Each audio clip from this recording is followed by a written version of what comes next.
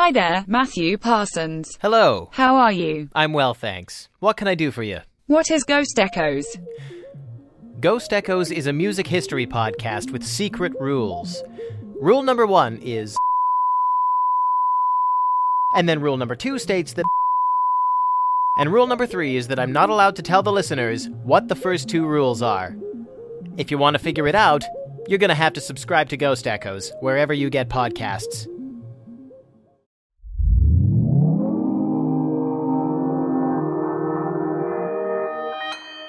Consequence Podcast Network. The Psychoanalysis Podcast explores the ways that horror movies examine mental health issues. It deals with mature and sometimes disturbing subject matter, and it may not be suitable for all listeners. It is meant for entertainment purposes only, and not as a substitute for proper therapy. If you or a loved one are currently experiencing mental health difficulties, please contact your local mental health center. Breathe in. Breathe out. Breathe in. Breathe out. Breathe in. Breathe out. This is Psychoanalysis. This is Psychoanalysis, a horror therapy podcast, analyzing the horror genre through the lens of mental health. I'm Jen. And I'm Lara. And I'm Mike. Hi, guys. So we have a new month and a new theme this month. So we're going to be talking this month in 2 episodes about toxic and abusive relationships. And I feel weird sounding excited about talking about that. I was about to be like, my favorite. I know. I just felt like I should say, I'm so excited to talk about this thing. Yeah, it's not an exciting thing to talk about, but I think it's like, I'm glad we are, because I think it's something a lot of people deal with, and it's something that needs to be talked about more, I think. So. 100%. It's Soup's relatable, Soup's relevant. Yep. Yeah, evergreen, some might say. Yep, unfortunately so, yeah. So we're talking about toxic and abusive relationships, and the movie that we're talking about for this episode is Midsommar. Ari Aster's Yes. Midsommar. Or Yes. Midsummer. Midsummer. Ari Aster's Midsummer. I don't... Is that it? Like, is there a agreed upon way to say that? I mean, I think it's Midsommar. supposed to be like pseudo-Swedish or in Swedish, because like sommar is summer in German, and I'm assuming Swedish, so Midsommar. Midsommar. That's the agreed. I will not be putting on any sort of Swedish accent. Because... Bork, bork, bork, it's the middle of the summer. Sorry. First you put the chicken in the pot. That's a pretty much better all I Swedish can chef do. There we than go. Whatever I Nailed it, just guys. Speaking of which, this movie would have been so much better if it was the Muppets. Oh, Oh my god, well, Midsommar with the Muppets would be The Muppets, incredible. the Muppets take Midsommar. I can I see mean- it all. Okay, who's Miss Piggy? Oh goodness. Well, it'd have to be. I don't know who should Miss Miss Piggy. Piggy I mean, would it be would Christian. be Kermit and Miss Piggy, and it would I be. think you would gender swap. I Miss think so, Piggy too. would be Christian. Well, Miss Piggy is the classic maligned woman, so. Oh. Or it could be Gonzo and Camilla the chicken. Oh, that's a deep Or, cut. we could really go that way. I'm glad we're covering the most important bases. I am Yeah. too. That Have would I be really interesting. Have I derailed the episode already? We all have. Well, We're all there's driving bound this to be train. a Sesame Street spinoff of this. Their little, there's been some Sons of Anarchy ones, and Dexter, and like Homeland. It's like, geez, Sesame Street, you're really going after that parent audience, and I appreciate it. Yeah, they know how to appeal to the parents that are They do. in the background also watching. Yeah, there's just so much you can learn from this movie too, So, what was our first experience watching this movie, and kind of just general overall thoughts about it? So, Mike, how about you? When was the first time you watched this? Sure. So I saw this in theaters, I think the week it had come out. I was really excited because Hereditary is such an amazing film, and it's such an incredible look at schizophrenia that I'm like, I am on board with whatever Ari Aster was going to do for a follow-up. Unfortunately, when I first saw it, it was at the tail end of peak grad school for me. I had just completed basically a year where I had done 90 hours a week, 30 hours a week in an overnight job, an internship 2 days a week at a school and a counseling center, and then like another 20 hours a week working as a grad school assistant. So I was completely burned out when I went in to see this movie. And it basically, I remember thinking like, this movie is brilliant. I never want to watch it again. It was like 2.5 hours of someone suffering a severe breakdown. And it was just so hard to watch, realizing like, it's gorgeous. I get what he's going for, but I don't know if I can handle this again. What's nice is being a year removed from it, watching it again this time, I immediately was like, all right, I think I have the director's cut in iTunes. I want to watch that now. Like, completely different experience coming out of it. Interesting. Laura, what about you? So I also saw it the week it came out. It may have been like the night it came out or the day after. It was like either a Friday or Saturday night, and I went and saw it with some friends and my boyfriend at the time, who I just want to state for timeline's sake, that boyfriend, not a toxic, abusive person. There is a boyfriend before him that, you know, no longer a boyfriend, but just in case anyone I know is listening, I just want to be clear which of my boyfriends were more toxic. Anyway, wow, I already regret everything I've just said. But for me, I saw it and I was completely blown away with it. I mean, I also was a big fan of Hereditary, and I have since gone on to become an Ari Aster stan and watched even that really upsetting movie he made while in grad school about like, just, I can't even, it's called like The Problem with the Johnsons or something, and it's just, oh man, it's fucked. You can check, if it's online, you can watch it if you really want to be very upset. This movie for me was like, it couldn't have been more tailor-made for me. I also really related to Danny, for better or for worse, and I have been since 2017 dealing with my own family trauma, which was, you know, and I'll say it, like my dad like died in front of me in the hospital, and it was like sort of a grotesque death, and so I've had some like PTSD type stuff relating to that. So the beginning of the film for Danny, I really related to, and then I've also been in some not great relationships, and so just her whole arc that she went through in this movie, I found very cathartic. It had a really big impact on me. Let's just put it that way. And it came at a time in my life when I really needed to see it. It's meant a lot to me. So, Yep. Yeah. What about you, Jen? Well, I have a similar story. I watched this in theaters, not quite as soon as it came out. I think Corey and I went one day when he took a day off work, but I had kind of had a similar reaction to the opening of this movie for different reasons. I had just had a traumatic event with my family where I was worried about a family member being violent. And so I saw, like, I was crying within like 10 seconds of this movie starting. And that was kind of like the experience of watching Hereditary, is I feel like it just kind of broke me open. And then I was just ready for what was going to come next. And I had the same kind of cathartic feeling. And like watching it now and hearing like a year later and kind of reading a lot about it and kind of processing it more, I see that catharsis in a new light now, which I think we're probably going to talk about later. But I just like, I left the theater with that same smile on my face, and I was like, this was what I needed. And it was funny because Corey didn't really feel that way. He was like, yeah, it was good. I thought it was really pretty, but it just like, it hit me. And I have some quotes that we can talk about in a little while for why I think it kind of struck a nerve with me. But I am now an Ari Aster stan as well. And we'll see whatever he's going to make. And what I heard is the next thing is like a 4-hour horror comedy, which... Oh, hell yeah. He's very funny. His writing, I don't think people like this movie, because I've seen it so many times since then. It's actually very, very funny. And that's one of the things that surprised me about it. I was just like, he really gets like comedic timing and comedic dialogue, but so I'm down for that. To me, when I hear that, it's kind of like Tobe Hooper wrote Texas Chainsaw Massacre 2 is a direct reaction to people not getting the humor of the Texas Chainsaw Massacre, which, to your point, like, is another very funny movie. When you sit back and watch it removed from all the horror, you're like, this is like wickedly funny. So, and I have a very fucked up sense of humor, so, you know, they were singing my song. Yeah, I love horror comedies. And there's like a fine line, not to get us too off topic, but like horror and laughter, like screaming and laughter have a lot in common with each Oh, other. yeah. There's a lot of overlap. So when like a horror comedy can really nail it, it's like, yes, you know, and I think Ari Aster could do it. Really quick, can we just like talk about Florence Pugh's 2019? Like Oh, she yeah. had 3 movies in 1 year. She had Fighting with My Slick. Family, where she's playing like Paige from the WWE and as a member of that, like a British wrestling family that's like very famous for like developing talent.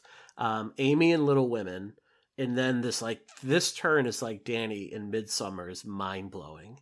And I know like in 2018 it was like nominate Toni Collette for the Oscar for her Hereditary, you cowards, like do it. But Yeah. honestly thought that like Florence Pugh blows that performance like out of the water here. Like there is so much more going on here, and it's so much more empathetic and so much more challenging overall.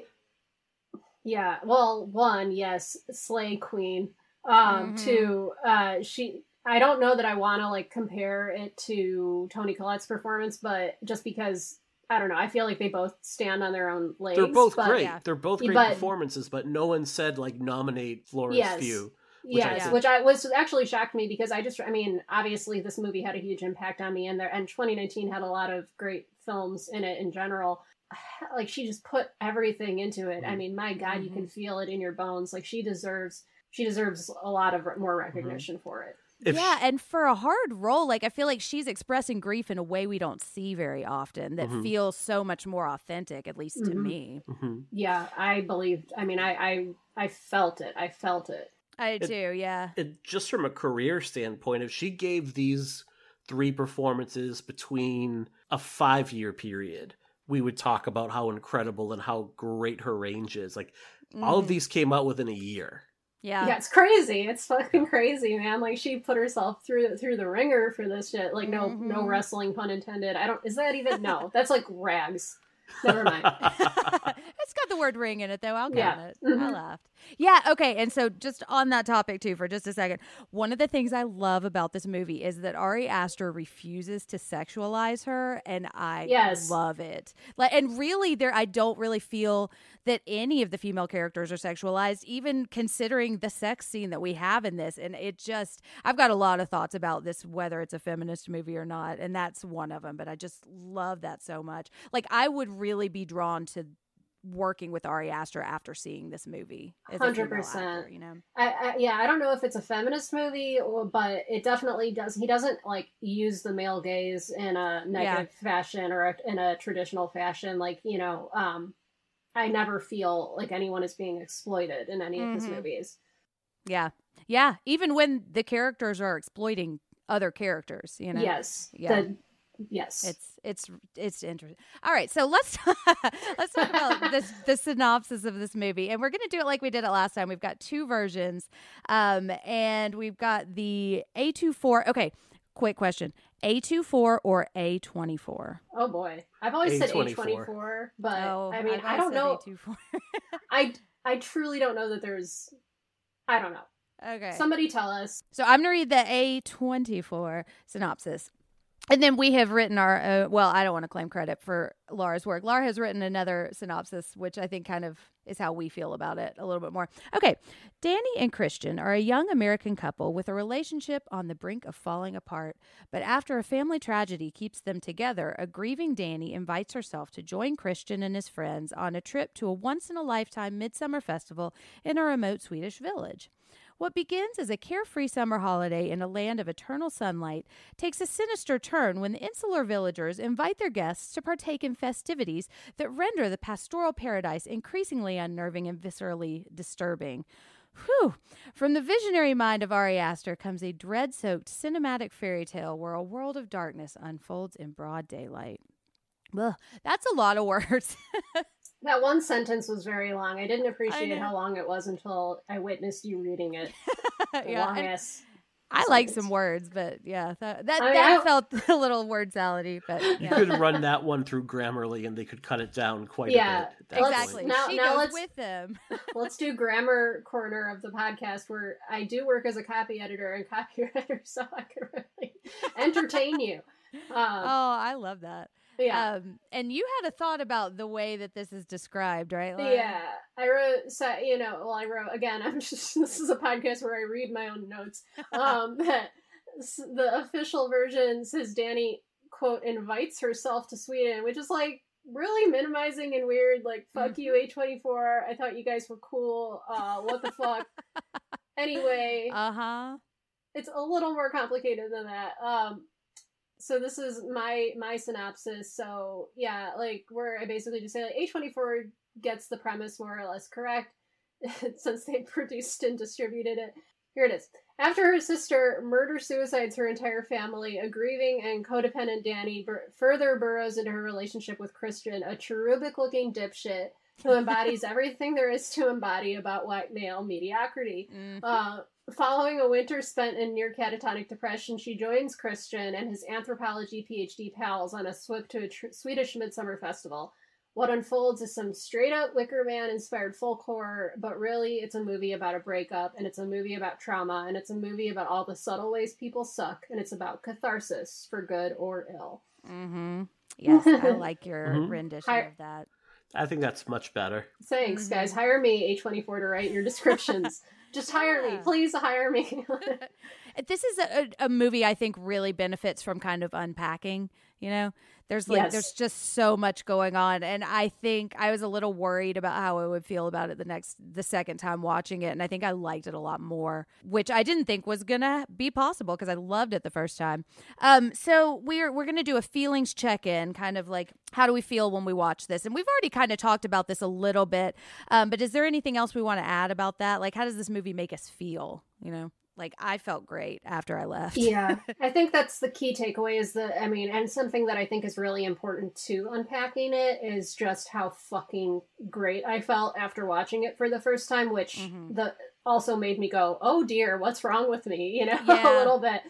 Because as we'll discuss, and there's lots of spoilers, we will always be all spoilers all the time. Like, the ending is fucked up, and what Danny participates in may be kind of fucked up. But her catharsis is mine, and it's the viewers, and I think it's unambiguous in like being celebratory in its final images. So yeah, which is so bizarre because I walked out of Hereditary just feeling like I had been like wrung out like a dish rag, and like I had sobbed through half of that movie, and so it was so different, like night and day, the way I processed both of these movies, and I love them no pun both. intended. Yeah, I think that the end of Midsummer feels so much more earned.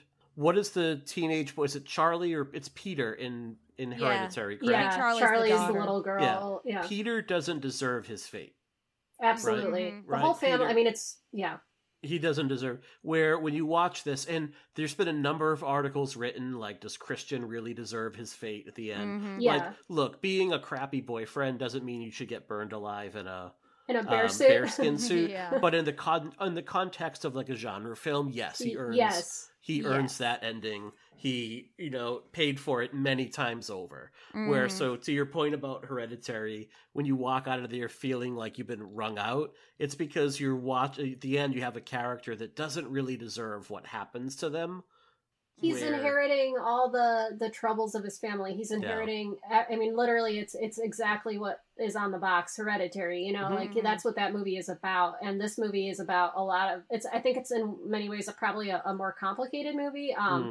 And I think it requires some navel gazing, and we are definitely going to get into all that about, whether it's psychologically healthy or not, but like man, like I don't actually endorse murdering your shitty boyfriend in a bear suit and in a fire, but yes, like you just said, Mike, for the sake of the film and the sake of a genre film, like man, is it earned. Yeah.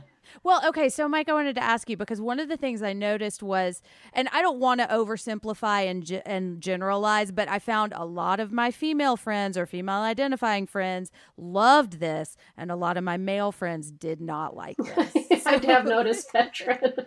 So, Mike, do you kind of share? I think that's fair. Yeah. And so, do you think you would fall into that, or do you think, because you haven't talked about how cathartic you felt when you were watching it, like we were like rhapsodizing over it. So it's interesting because, like I said, the first time I saw this movie, I definitely appreciated what Oster was going for and the craft that went into it. And I'm like, this is a brilliant movie. but I think it was more a case of being where I was at that point in my life. Like, right. Like, what's funny is, a matter of fact, like the week that I saw this movie, I got an email from my advisor, who was the last professor that I had. I had her for my last internship class. And she sent me an email, and I'd had her for like 4 other classes. And Dr. Freeberg is brilliant. She was a phenomenal advisor. I've learned so much from her. She sent me this long email that basically boiled down to like, dude, you're being a dick in class. Because it was my last class. I was like, I'm done school. I just want to work and get paid. Why am I still doing this right now?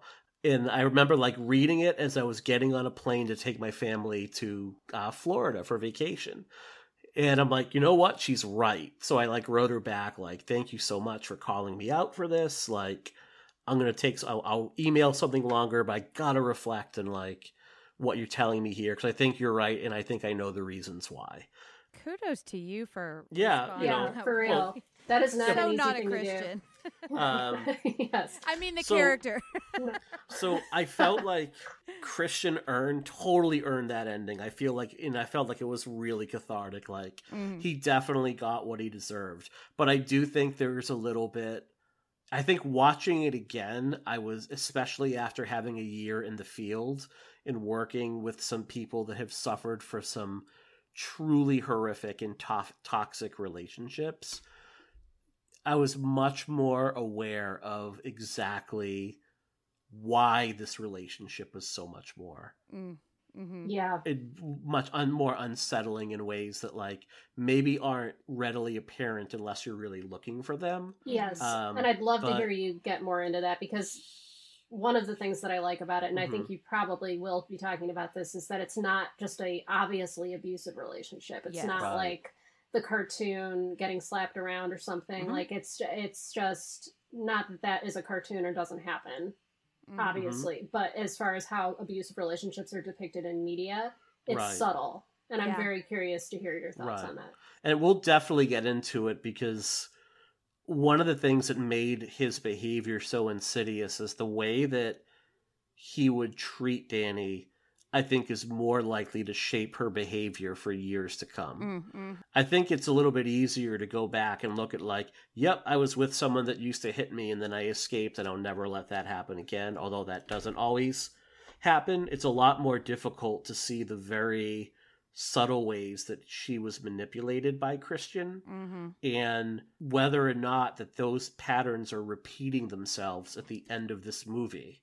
Yeah. Yes. Yes. Well, and so that leads me into the next question. Why did we choose this for our episode on toxic and abusive relationships? Because this is a very toxic relationship. I know. I've had some relationships like this, and I definitely identified a lot with Danny in ways that kind of broke my heart a little bit. But yeah. Yeah, same. I mean, really hard, same. Like, and in my, in my personal life, like I'm not saying the person that I was with is anywhere near the level of a Christian, but, and I think that, but it was subtle and it was toxic for both of us. And just watching how they do this dance with each other in this movie is, revelatory, not to be, dramatic, but I think that we chose it for exactly the reasons we just discussed, is that, this is a really interesting depiction of a non-traditional toxic relationship. And yeah, it kind of speaks for itself. Yeah. Yeah. And something I think a lot of people may not realize that they might be in, Yes. Like Mike said, Insidious, another completely Yeah. different kind of horror movie. Yeah. So let's get into that a little bit. So, Mike, we were talking a little bit before we started recording, because we're not talking about a diagnosis here. We're not talking about like a categorical or categorizable illness, although I think there are some that are going to play into this. So, like, what are we talking about as far as a mental health issue here? Yeah, this was really tricky, and this is where I like busted out the DSM-5, which is what we use in terms of like going through symptomology and assigning a diagnosis. And what was tricky here is there's not a lot of guidance in the DSM in this area. It's all the way in the back of the manual, like right before you get to the section where it's like, here are things that need further review before they would get added. They're really limited in terms of like the amount of disorders that kind of talk about or examine disparities in relationships. It falls under this really broad category called other conditions that may be the focus of clinical attention. Oh, that's fun. So you don't have like depression, it's like, nope, it's like this broad kind of catch-all at that point. Yeah. And under there's not only partner relationships, but deficiencies in like parent-child relationship issues, physical, sexual, and emotional child abuse or neglect, relationship distress between spouses and intimate partners. It does cover like physical or sexual violence between spouses or partners.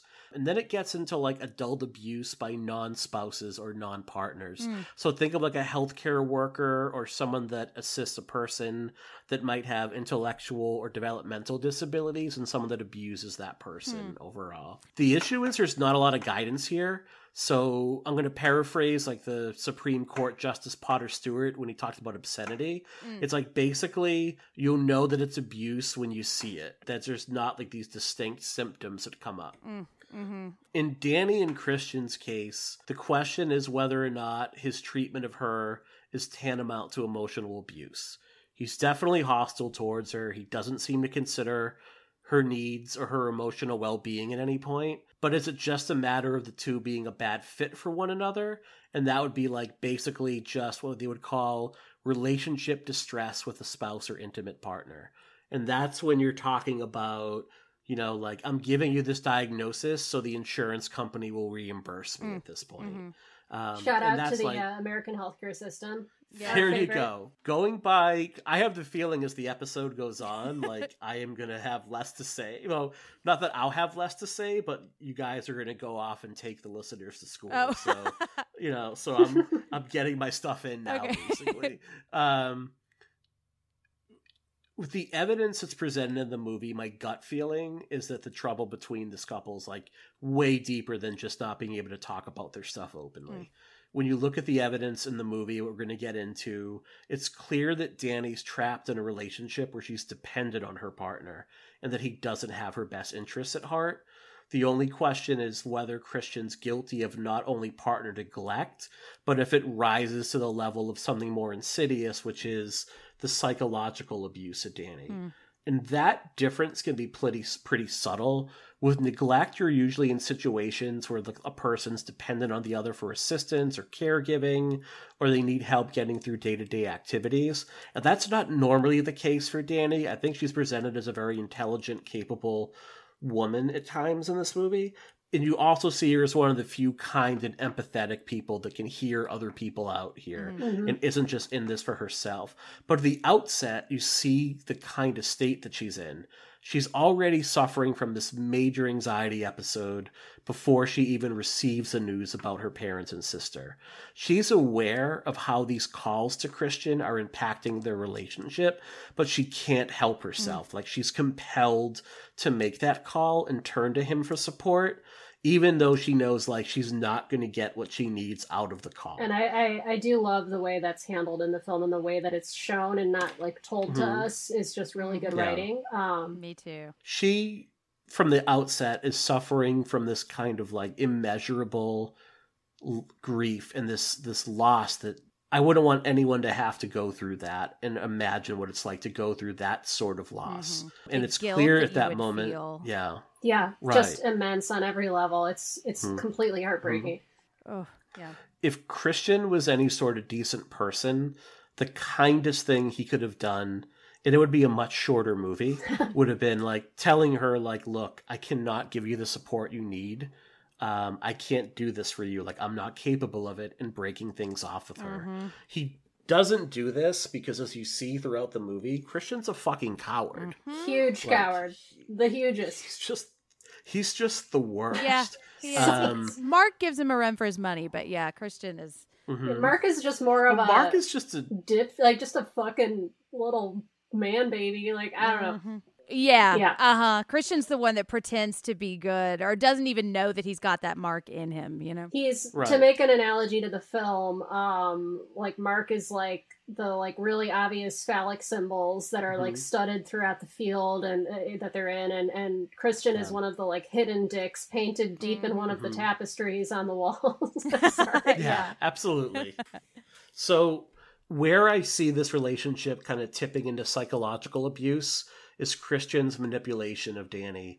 Specifically, he makes her feel like she's crazy or that she's wrong for expressing her feelings, particularly when they conflict with what his own wants and desires are. He's not physically or sexually abusive towards her. He doesn't try to cut her off from her friends or anyone else that might be in her supportive network. But what he is dismissive of her concerns when she expresses them about her sister. That feels a bit more like someone who just doesn't give a shit and just doesn't want to be there for their partner. Doesn't want to hear But it. where it becomes worrying is the gaslighting, the lying, and the making himself the victim, and his inability to ever admit a mistake, even when he's called out on it. So to me, this dips into the kind of psychological abuse that I don't think that he's aware of. I think a lot of abusers are completely aware that they're abusing your partner. I don't know if he tips into that territory. It's very And that's all ambiguous. sometimes even scary Yeah. at that point. Would you call him a narcissist, Christian? You know, it's difficult to say. Like, he does show a lot of the things you would see in a personality disorder, like a narcissistic personality disorder, or even being like a pure sociopath. Yeah, because it's At that point, it's not just Danny that he does it to, and you may be waiting to speak about this, but he does it to Josh as well. You know, it's like his behavior with his peer, with his colleague, is absolutely reflective of what he does to Danny, and I'm sure you have thoughts on that. That's the moment when he lost me coming at the tail end of grad school. I'm like, you do not steal a man's fucking thesis. piece of shit.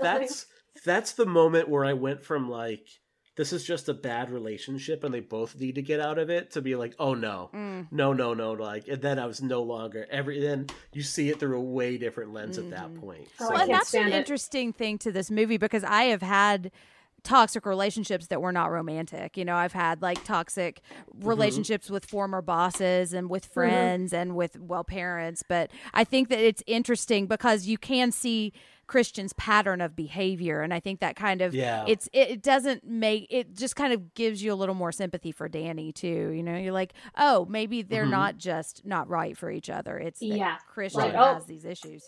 I see how it is. And I think what one of the things that Aster does really well with this movie is, you know, it's not a complete one-way street. It's not like Danny is completely without flaw and Christian's awful. Like, there are some really, sometimes it's okay to be like, I just am not equipped to work with this person or be with this person because of their troubles. That's a very human thing. We're not all equipped to stay with somebody, and sometimes we have to let someone go because their problems are too immense for us to kind of take on at that point.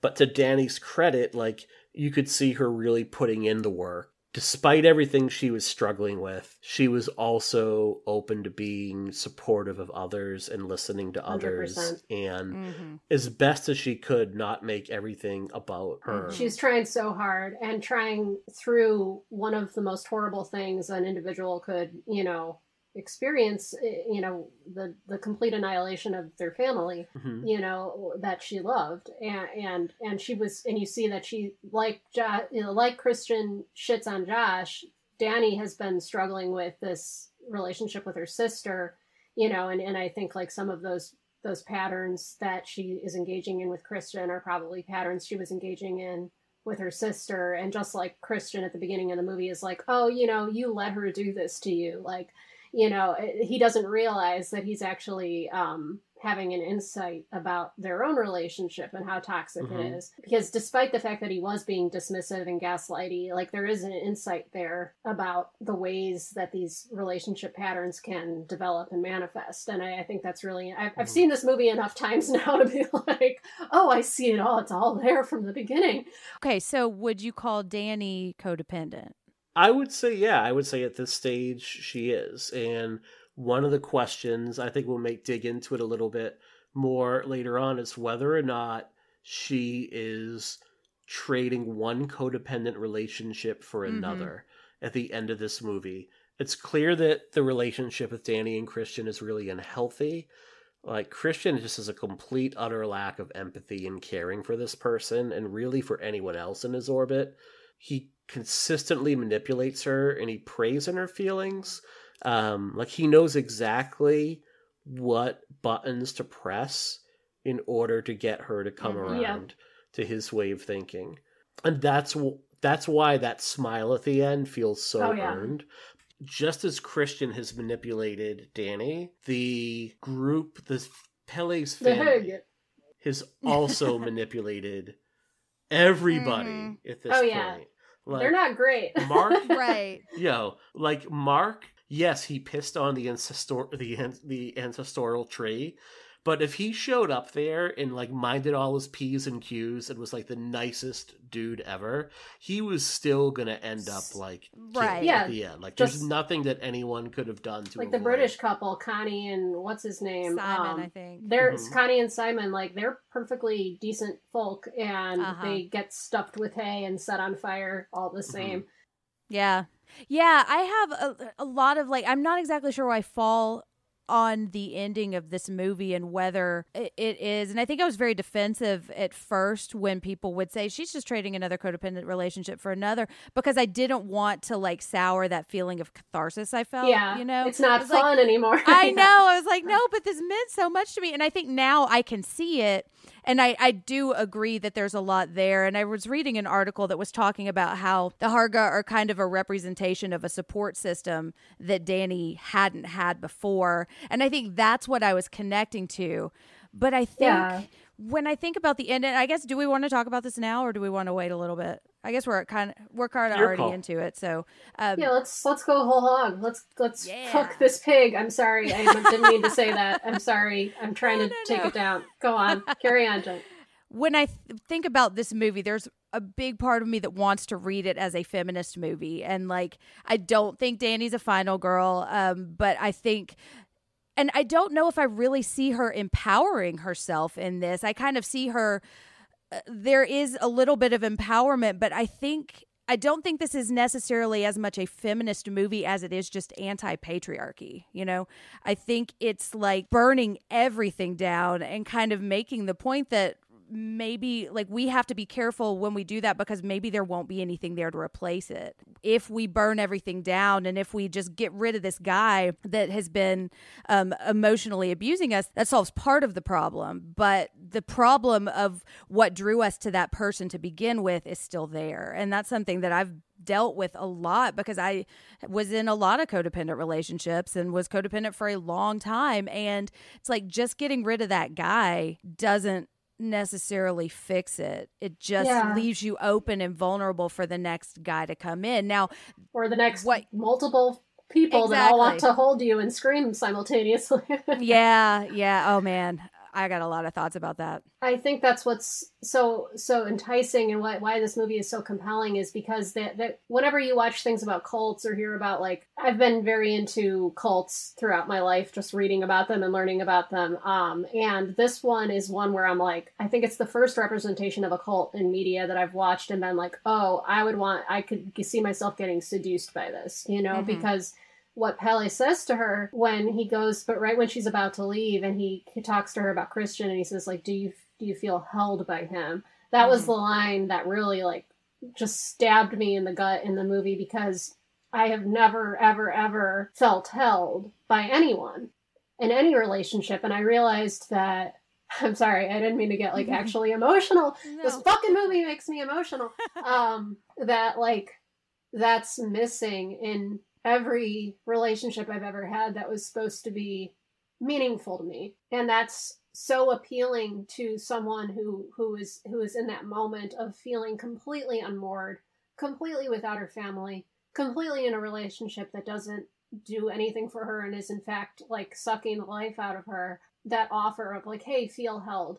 And I mean, I have talked to a number of friends who were like, oh, like, it's so weird, and everything this cult does is so weird, and all the girls crying together is so fucking weird, and it's so memeable, and it's become like a meme. But there's something about it that is like, oh shit, I wish through my grief that there were a bunch of fucking people around me all doing it collectively. And in this, like, and especially in this moment in America, I think we're all experiencing like the sins of rugged individualism and what capitalism and all this stuff has left us completely bereft and completely unable to deal with this public health crisis and with this social justice crisis that has been here all along.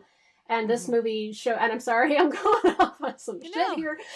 Like, this movie really, like, there's something about this fucking weird Swedish cult that you, like, I just get that on a visceral level. Like, they all want to just do everything together and hold you.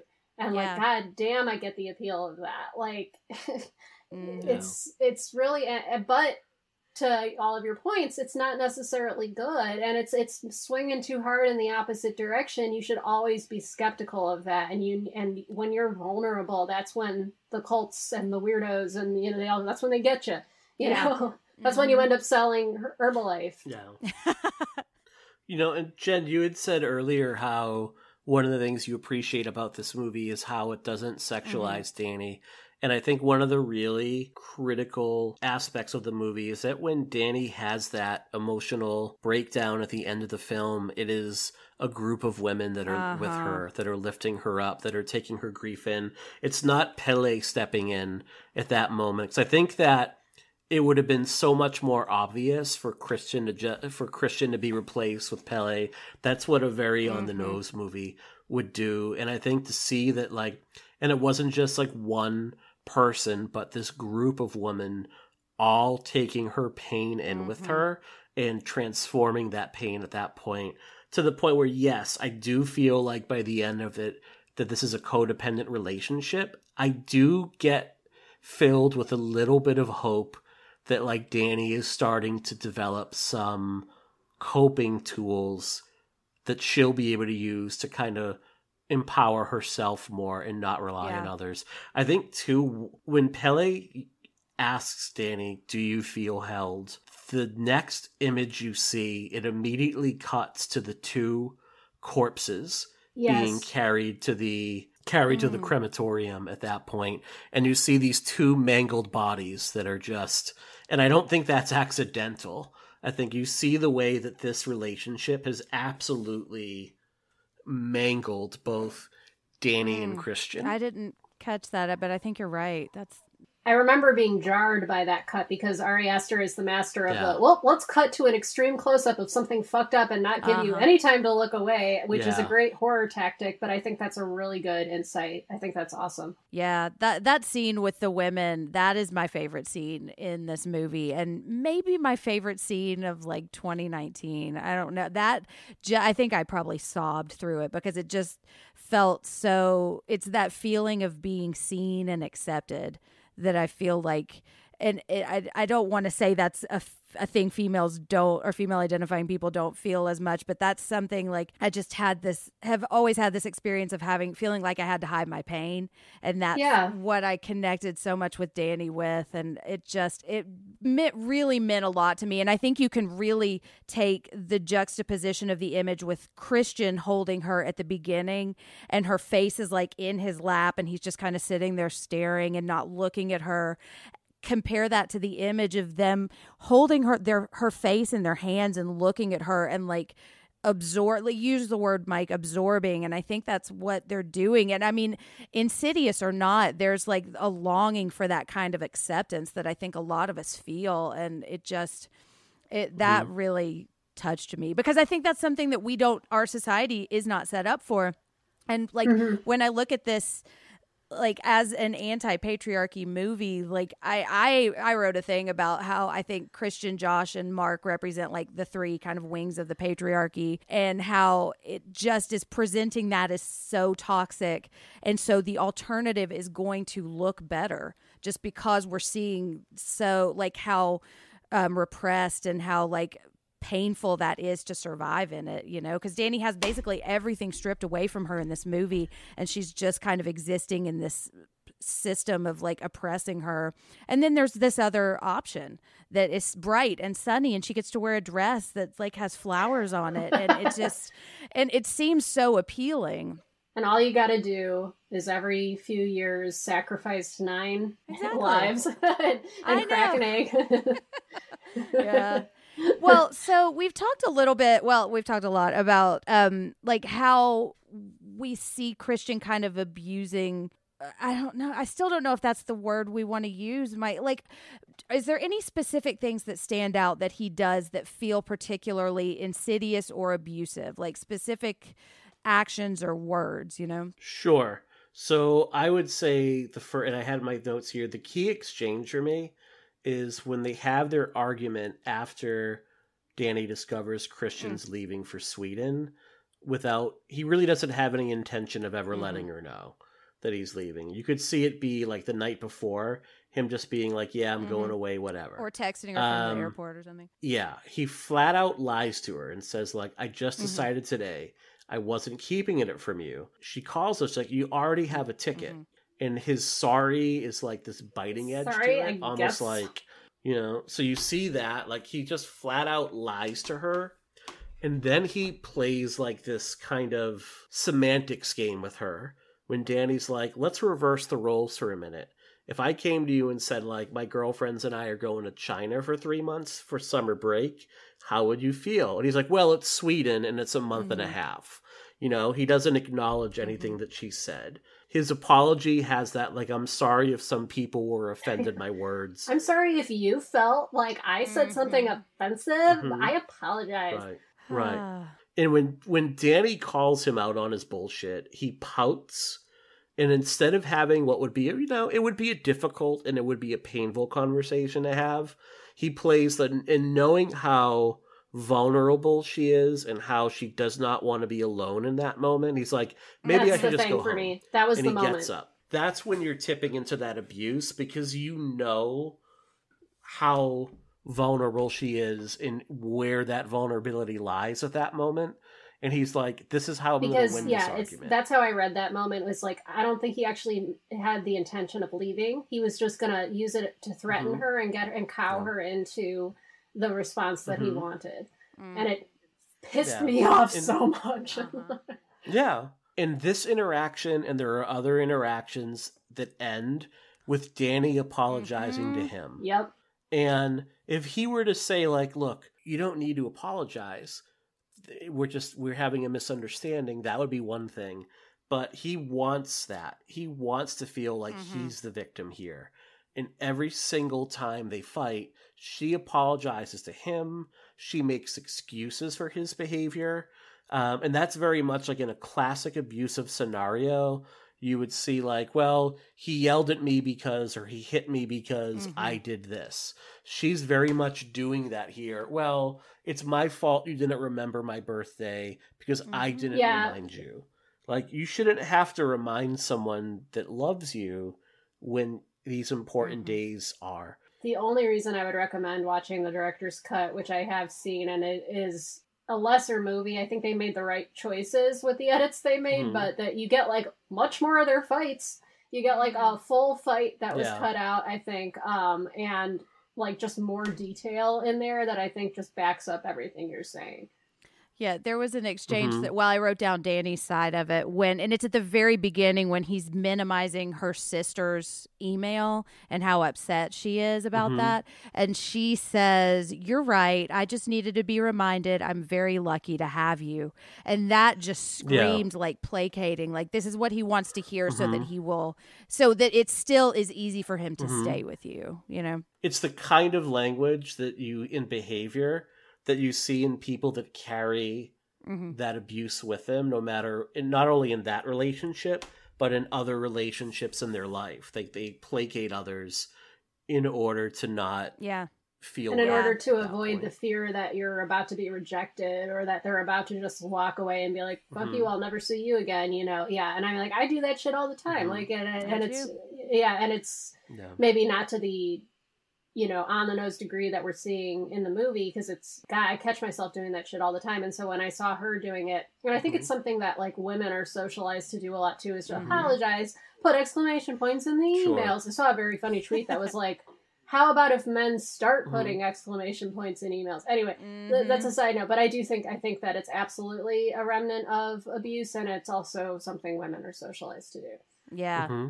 I think the conversation around abuse, it should be like, there's a conversation around racism sometimes where you hear like, well, if you don't say the N-word, or if you're not wearing a Klan robe, or if you're not like sporting a Confederate flag, trucker's cap, then you can't be a racist. Like, people don't want to confront the reality that, like, a lot of times, like, it's built right into the system. Like, the system we have isn't broken. It was designed like this 300 100%. years ago.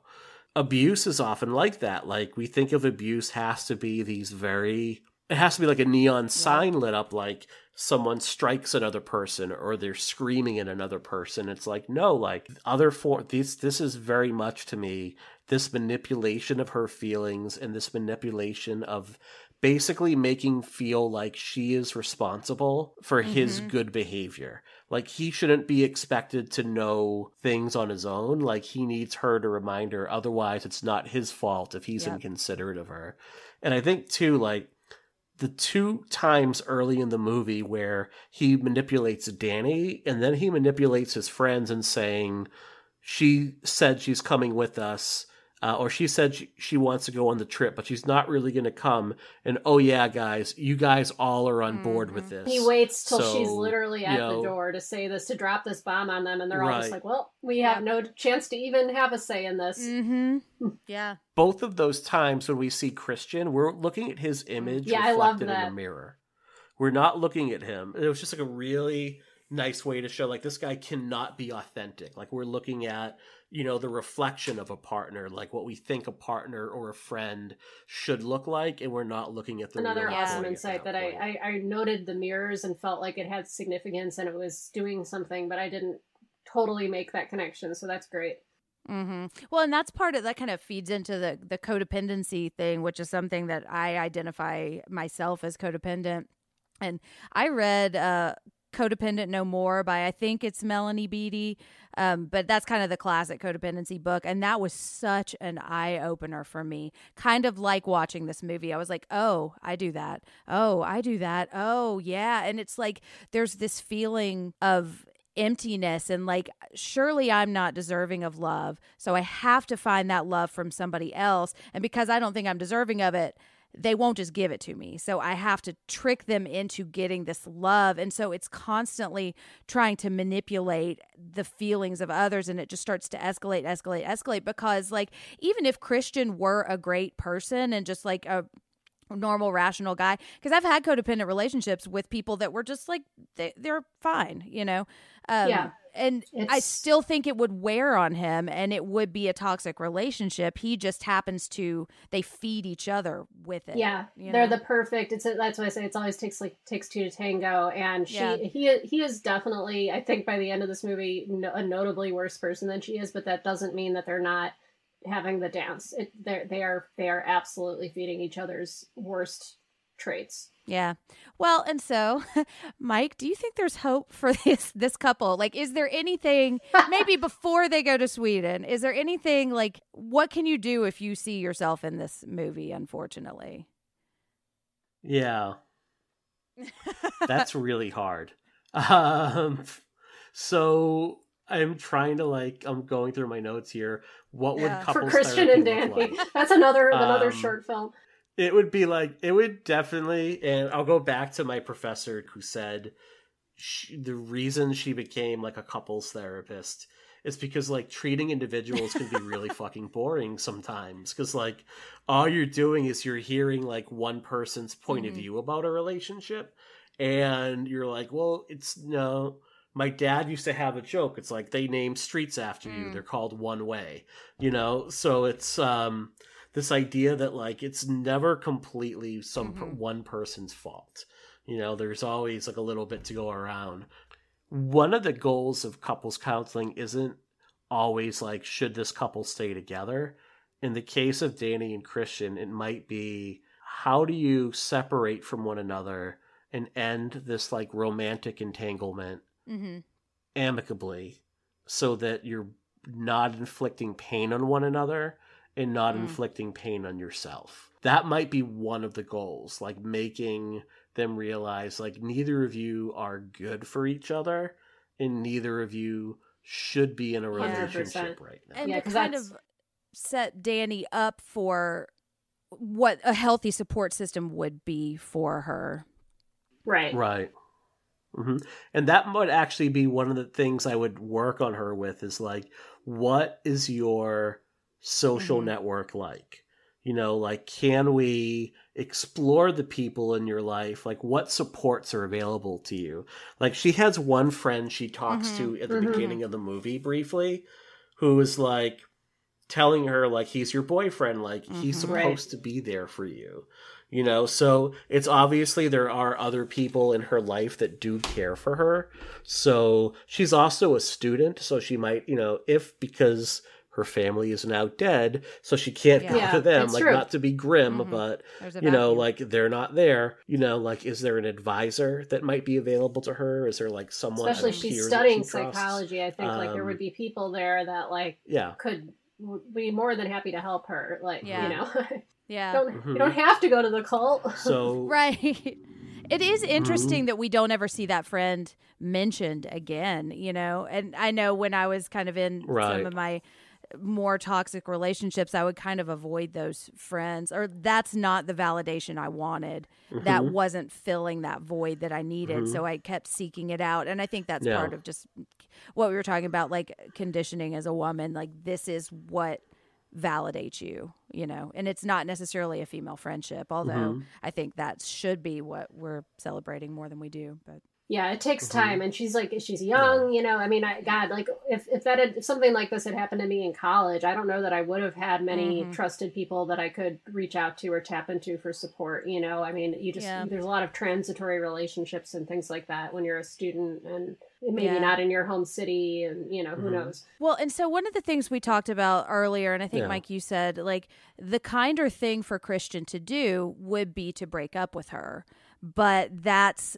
what makes him feel like an asshole. And that's one of the things that I really connected with this movie. Because I was married before Corey, and we got engaged because I was pregnant, and we were going to, we were going to get married. And 3 weeks before the wedding, we ended up losing the baby.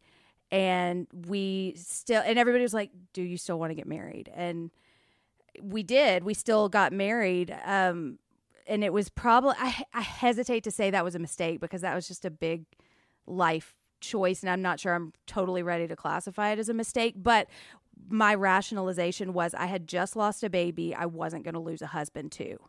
And when I think back, I think it would have been so much better for me to just feel all of that pain then, instead of drawing it out. And like, because I wasn't really getting support. And that was part of, like, he wasn't in a place that he could support me, because he was, well, we'll talk about him probably later in future episodes, but that like, there's a lot of material there, but that wasn't, so that like what Christian can do that will help is like rip the Band-Aid off. Like, this is going to hurt no matter what, but it's the right thing to do. And this is the kindness. And I think people just are so afraid to do that.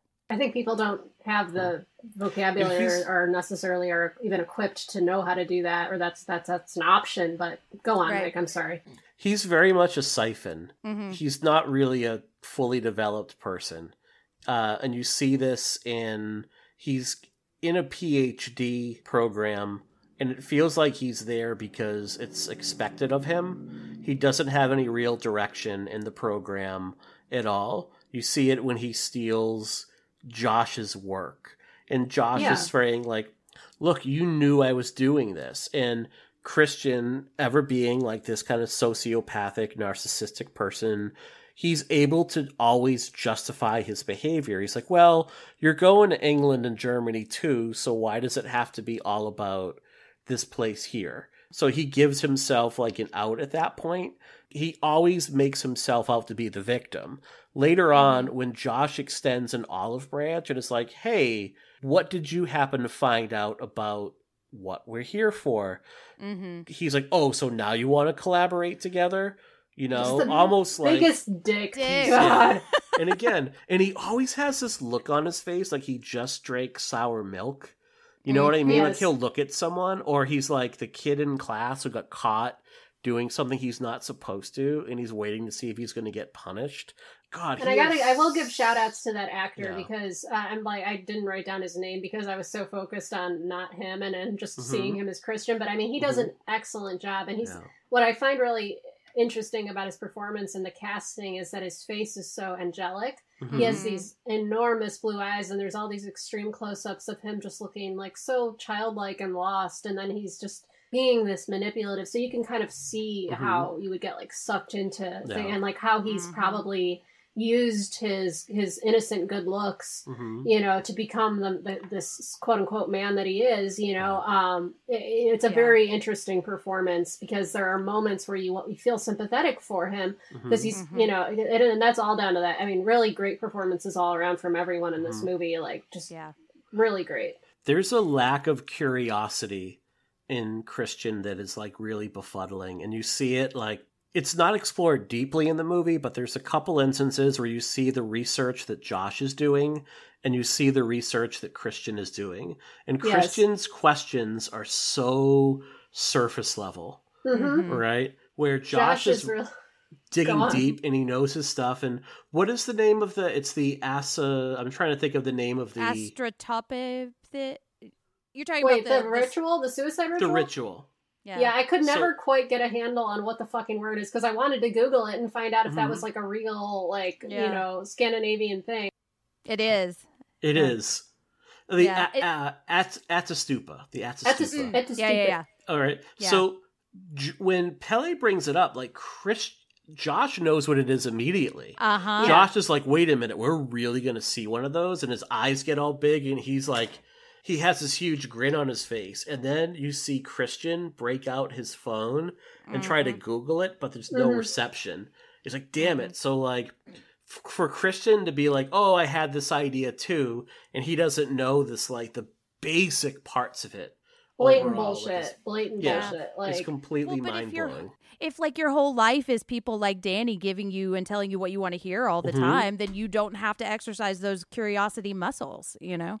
Yeah. Christian is probably the kind of person who's been told that he's special from like the minute he came out of the womb. Yeah, because he's like, he's a good-looking white boy with, you know, and then, you know, stealing the work of Josh, like stealing, you know, shitting on Danny. I don't know, he just sucks. That was it. Yeah. We're not fans of him. I had a thought there, but it escaped me, so I'm just going with Christian sucks. Oh, just his name. Is interesting. Like the names in this movie are interesting because like he names Danny Ardor being, you know, a fervent love, and Christian sort of representing everything in the patriarchy, in the Western patriarchy, you know. Then you get Josh and Mark, which are, I don't know, they're biblical names. I think it all kind of stops. It may stop there. They all just come from the West. But and another side note is that I 100% believe Josh is like an anthropology PhD student, but what the hell is Mark doing in this program? He seems to have no interest in it. He's a total bro. Like, it makes no sense. I don't know, that watching this movie for like the 4th or 5th time now, I was like, wait, why is Mark in a anthropology PhD Mark program? Is watching this and Prometheus, so I love Prometheus, and watching them so close to one another. Like, Mark is very much like the Holloway character in Prometheus. It's like, yeah, you're technically a scientist, but you're such a bro. Yeah. Like, I don't, know that many bros that would go into anthropomology at that point. Yeah. It's completely befuddling to me. Also, but a very funny performance from another actor whose name I didn't think to write down. That's Will Poulter, I think. Will Poulter, there it is. Yeah. But everybody in this movie is fantastic. I wrote a thing where I think, like, Christian, obviously represents, like, religious patriarchy. And then I think Mark represents, like, this oppressive misogyny and, like, objectification of women. And I think Josh kind of represents this... as much as I love him, because I love The Good Place too, and I just think this actor is amazing. Yeah, Chidi. One of my favorite characters of all time. I know. Oh, he's so great. And he's great in this movie too, but I think he kind of is representing like this academia that can be kind of explaining away rather than empathizing, because he's the one who gives her the sleeping pills, which I think is kind of a kindness in the movie, but I think like that's kind of a way of not like he's not interested in talking to her at all. No. Really. He's pure intellect. I mean, you would, Yeah. the only moment I don't like him in the movie is when he hears Atastupa and then doesn't think to turn to Danny and be like, hey, maybe you shouldn't go to this because, like, your whole family got murder-suicided. Like, you know, but I don't think it's intentional. It's just he's completely in his own world and into studying the ritual, which is totally fine. I mean, this is a character who's very earnest, who's very there for one reason, which is to do his fucking, you know, thesis. I do like him, though. You know, I ultimately like that character, but he's the least egregious of the three. Of the men. Right. Yeah. But one of the things I think is so interesting in this movie is if you look at the three of them, Josh, Mark, and Christian, and you look at the way Danny is dressed in this movie, like she is mirroring so much. Like I think her clothes kind of say a lot about her personality and her arc in the movie, because we said she wasn't sexualizing, but she's not really, other than the color, she's not wearing feminine clothes either. You know, she's very, like they all kind of look like they're wearing the same color palette a lot of times. And I think a turning point for her is when she puts on the Harga dress, you know, and that's kind of the trade-off of the codependent relationship. But it's so notable to me. And her name is masculinized too. You know, it's Danielle, which is a beautiful feminine name, but she could be called Dan or Danny, you know. And I just think that's an interesting choice that he made, because she just kind of seems to, like, he's a siphon, but she's like a sponge, you know, and she's just like taking everything in and making that her personality. Like she probably didn't want to go to Sweden, you know. I mean, it would be cool, but like, you know, she's just kind of going because she doesn't really have a strong sense of identity or anything. She, you know, it's clear she decenters herself and everything. Well, do we want to talk about Pelle at all? Oh, sure. Yeah. Mm-hmm. I find him a really interesting character. A very calculating and insidiously potentially very bad evil man, but also sympathetic. And the horny part of me wants to see him and Danny get it on, but I'm aware of all the ways in which he is problematic. So let's talk Pelle. Yeah, well, speaking of like the cherub innocent face, you know, that just sucks you in, he's just so kind looking, and the way he, like, I guess this is another kind of manipulation that we were talking about with Christian. Like, he knows what she needs and he's giving it to her, you know? Yeah. And I feel like with Pelle, it comes from a pure place. And I think that conversation he has about losing his own family and what it meant to him, he's like, I have this community. Like, I've never lost my family because this has been my family. And I agree that his actions can be seen as very insidious, but I think they come from a pure motivation. Yeah. I think he's earnest in relating to her and on some level, I think he's in love with her. I think he is from the get-go. If you look at the very opening image of the movie, it's this sort of triptych or 4-panel thing of the seasons. But it's clearly like supposed to be Danny and Christian at the center of it. And in the second panel for spring, you see Pelle there in the background drawing, and he's watching her. And then he's, you know, and then there's a lot of like people on the internet that have done like, you know, on like Reddit or whatever, where it's like you look at any scene that has Danny and Pelle in it, and he's watching her every single moment and his eyes are on her in every scene. And it's like, there's like a Reddit thread of like screen grabs of it, and you're like, ugh! Like, it's like one of those things like you don't see until it's like there and hidden in plain sight, you know? So I do, but then you could read it as he's in love with her, or you could read it as she's the perfect mark for genetic diversity that they need in their inbred, you know, cult family or whatever, you know, like, because that's what he's out hunting for sacrifices and for new blood, you know. So you could read it both ways. Yeah, I would like to read it as love and not, you know, as something predatory, but I think that tension is there. You can love someone and still be very manipulative of them, and you can feel like you know what's in their best interest much more than they know what's in their best interest overall. And it can be every bit as much of a dangerous component overall as well. Yeah. That's fair.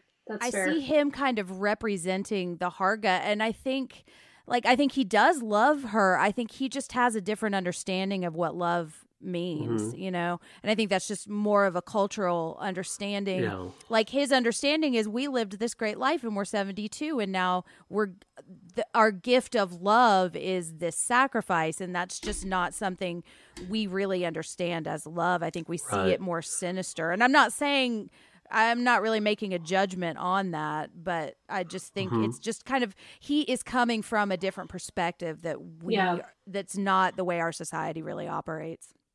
There's also that moment during the Antistupa that I think sums up the problem with Christian and Danny's relationship, where the priestess looks at them and she's describing the couple that is sacrificing themselves and says, we're choosing when we want to end things, and rather than have an end that is full of pain and suffering and misery, we are choosing to go out when we want to. We're embracing our end. We are saying that we are the masters of our own destiny. Why do we want to just hang on just for the sake of hanging on? And it's almost like you could like shine a big light over Danny's head over at that point. Like, it's almost at that point where she's like, I wonder what else that could refer to. Oh boy, what else should have ended in the, not 23rd season or whatever. Right. Yeah, I found a quote from Ari Aster that says, what does it mean? Because he wrote this when he was in the middle of a really rough breakup. And that's what kind of drove this movie.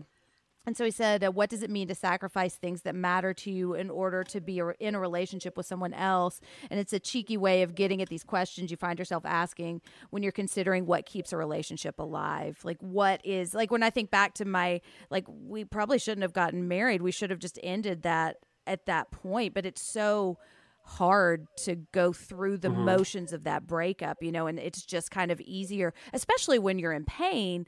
It's easier just to kind of keep floating along, Oh yeah, right. It takes work. I think at that moment too, she gains a little bit of understanding for her sister. When Danny is watching this, and when she dreams about it later on, you can see her sister often appear in these dreams, or there's a moment where it looks like the Danny and the woman who sacrifices herself, like a second before it even happens. She grabs Christian's arm. Yeah. Has an understanding of what's coming, and you can almost see her in a way forgiving her sister for her action of like taking her own life at that point. I think what complicates things is that her sister took others with her, and that's what makes it a much more complicated act. People that weren't really privy to that decision overall, and weren't giving their own consent at all to be a part of that. But she can maybe have a better understanding of why her sister did what she did. 100%. I think consent may be another theme that is relevant in this movie and relevant to relationships in general. But it's a complicated one, and very complicated in this movie. I don't know, Mike, did you have thoughts on that you wanted to bring up? You don't have to. Do you consent to having this portion of the conversation? I want to pose the question about Christian and Maja, the 15-year-old, 20-year-old in real life, 15-year-old young woman. Thank God she is 20 in real life. Yeah. Yes, I checked. I think 15. Well, I didn't check, but I was reading. I think 15 is the age of consent in Sweden. It is. Yeah. Which doesn't make it right. Bork to that. Yeah. I'm sorry. We'll play that game. Now, I'm not saying I agree with what. No, I know. Because I have some thoughts about this too. Yeah. Just dotting our I's and crossing our T's. Yeah. Well, I wonder if Christian played how old is Christian supposed to be? That'd be 25? Something like that. Yeah. He probably Googled age of consent. If he's playing the divide by 2, add 7, I guess it worked. he's probably playing that too. Mark is. Mark's the one who's Googling it. Yeah, Mark is definitely like, is this cool? Yeah. Do you feel Christian's consummation with Maja was a consensual act? It's not an enthusiastically consensual act, that's for sure. This is... Go ahead. You go ahead. Okay. I was thinking about this because it's complicated and it's so easy for me to say because I don't like Christian. Yeah, he knew what he was doing. Yeah, sure. He was asking for it, but then it crosses that line into blaming the victim. And I think this is just complicated because I do think they do ask his consent to mate with her, I think. Not in so many words, but like he is aware of everything that's going on. I think it's the lack of curiosity we were talking about earlier that keeps him from really thinking through what's going to happen. Mm-hmm. It's hard for me to call this a rape, but a rape of Christian. Yes. But this is just really, I'm glad we're talking about this because these are the kind of conversations we need to be having rather than this guy's canceled and that guy's canceled, Yeah, like, it's definitely an icky territory. I'll put it that way. Is. I wouldn't like if I was in a court of law. I think there's plenty of moments you could point to. If this was in a court of law and you had the video evidence, which is the film of Midsommar, I think you could point to, like you said, they have a conversation. Then part of it happens off screen. Of what exactly he discusses with the woman, the elder sort of priestess character, and he knowingly takes the sort of hallucinogenic water. So because I think part of the issue of consent here is like, well, he was drugged, right? Like he couldn't make a true consensual decision because they shroomed him. Yeah, he's altered. Yeah, but he did knowingly take the drugs, and he did knowingly get up and walk the beflowered path to the room where he got further smoke blown into his face and all this. But the whole situation is one where he has been manipulated to this moment. It's definitely not cool. It's definitely not something I'd say like, yeah, that was like a totally normal sexual experience that I signed up for. It's very predatory. It is, and everything that you could make an argument that everything, including Danny's decision to sacrifice Christian at the end of the movie, is non-consensual. Yeah, because they've been manipulated into this very bizarre situation.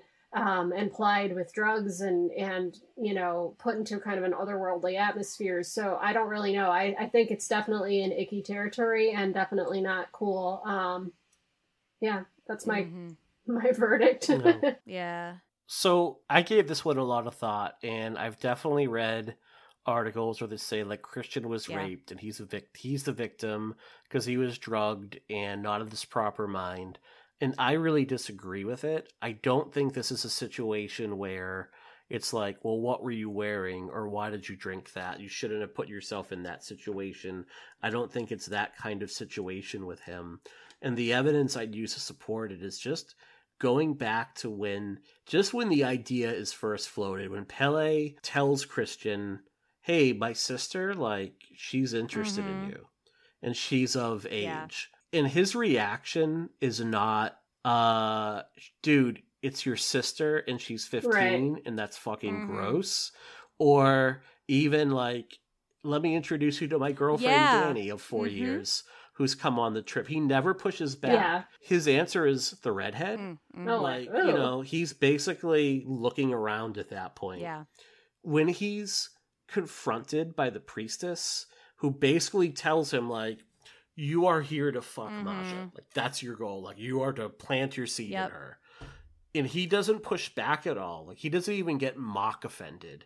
He's just like, I think I ate one of her beauty. Right. Yeah. Which is like, played for comedy, and it is a funny line, but it's also like, dude, what? Yeah. Right. And he's contemplating the offer. Given Christian's history with Danny, and it's said early in the movie that he's like sexually unfulfilled by Danny. They plant those seeds too. Yeah, they do. Really early on. And like even Mark even says at one point, like, you could be getting that waitress pregnant if you, which is the fucking grossest line. I know. It's such a bad line. Mark is just a despicable human. He's so bad. You see Christian's ability to gaslight Danny over and over again, giving the pretense that he's doing the right thing, or holding it against her that his intentions are less than noble. Yeah. when he's given that spring water, he asks, like, what will this do? And they basically tell him, if you drink this, like, you will have no inhibitions and you'll pretty much do whatever you want. And he turns it down once and they give it back and he's like, okay. And he just drinks it at that point. And he also, after he drinks it, he sees Dany getting all this attention. She's being embraced by the community. And he's completely isolated at that moment. He's completely an afterthought. I think he even asks the person next to him, like, what's going on? And the dude shuns him. Yeah, the guy claps. He's like, he why did you do that? I'm so high. To me, Christian drinks that knowing that he's going to have an out. And, like, to your point, Lara, like, you can see an alternate cut where later on Dany confronts Christian and he makes himself out to be the victim. And Dany apologizes to him for thinking that he would ever do something. Yeah, they gave me drugs, and I had to do it. Yeah. I felt like they might kill me if I didn't do it, Dany. And she's like, "Oh, you're right. I'm sorry, Christian, baby." To me, in that moment, Christian is taking that so he can give himself an out later on.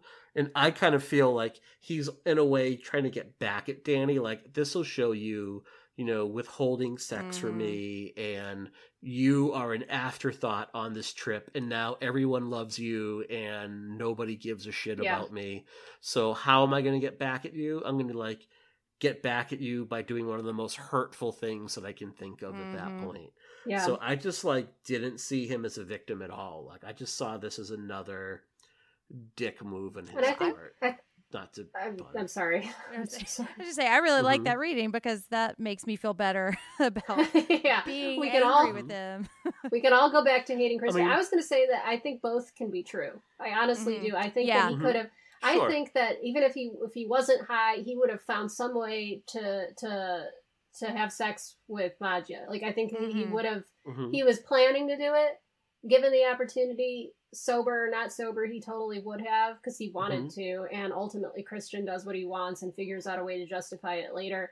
However, I think the situation is icky, and they do victimize him because they're planning to fucking kill him. Let us not forget what these people brought them there for. But I think I do think both things can be true. Yeah. I used to watch, there was this VH1 show about Danny Bonaducci, which is probably sounding like a really dumb reference, but it was him as a grown-up and a reality show with him and his wife, and they were in couples therapy, and he was a recovering alcoholic, and he would struggle with his sobriety, and he and his wife had a really troubled relationship. And so setting all of this season-long dynamic up, he would take a pill that would make him really physically ill when he drank alcohol, because he knew if he got drunk, he would cheat on his wife. That was one of the things that he constantly did. And there was a moment where they were having couples therapy, and the therapist looked at him and said, "Oh, you probably forgot to take that medicine because you knew that was a way that you could get drunk and cheat on your wife." And just the look in his eye when that realization that everybody knew that that's what he was intentionally doing just still gives me chills when I think about it, because it's just this level of manipulation that I think is what we were talking about with Christian. And so now that you're saying it that way, I definitely can see it. He's setting himself up to traumatize her in two ways, because he's going to make her feel guilty because when you make yourself the victim, you make Dany the bad guy, Yes. And so there's that level of traumatizing her in that way as well. Not only does she have to deal with the pain of seeing this thing and feeling abandoned, but also feeling like it was her fault.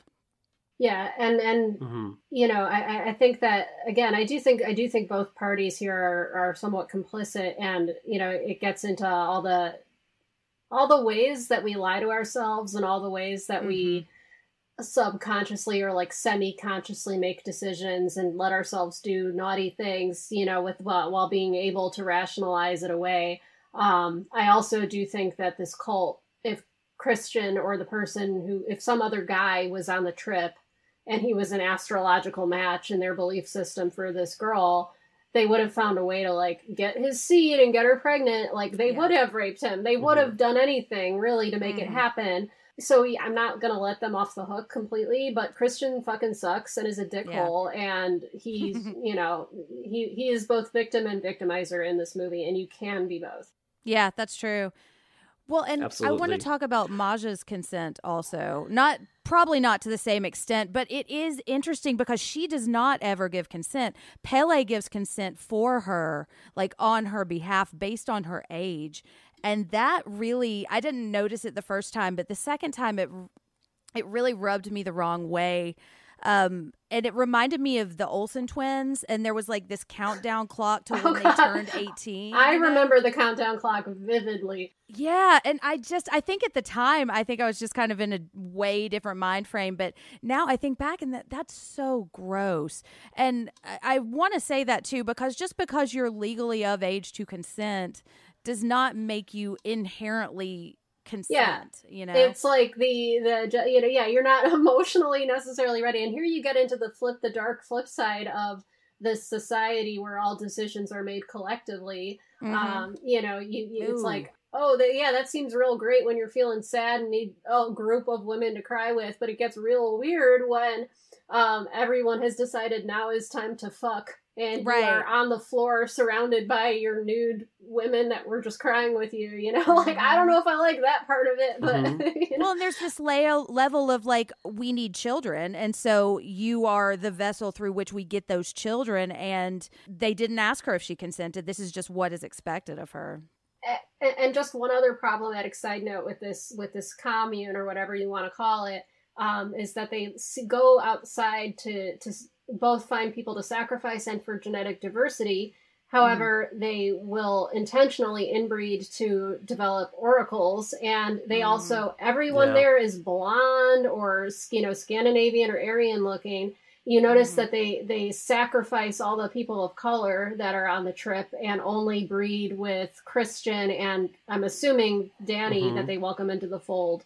So there's definitely a bizarro, like, Aryan, like, occult roots of Nazism kind of vibe that I'm getting from this place. And I don't think it's fully explored in the movie. And if I had one criticism of it, is that they set all this stuff up and then you're like, ooh, you didn't really delve into some of the more problematic aspects of this cult. But I do think it's there and it's weird and I don't like it. Yeah. I read Connie and Simon getting sacrificed because Pele's brother was rejected by her. Oh, yeah. He says, we were dating. Like, oh yeah, we were dating. And she's like, what? We were dating? He's like, oh, we were on a date, but now we're friends. And I think from the moment she rejected him for Simon, like their fate was sealed at that point. Like that was his way of getting, how dare you reject me? Oh, that's interesting. This movie has that is an interesting.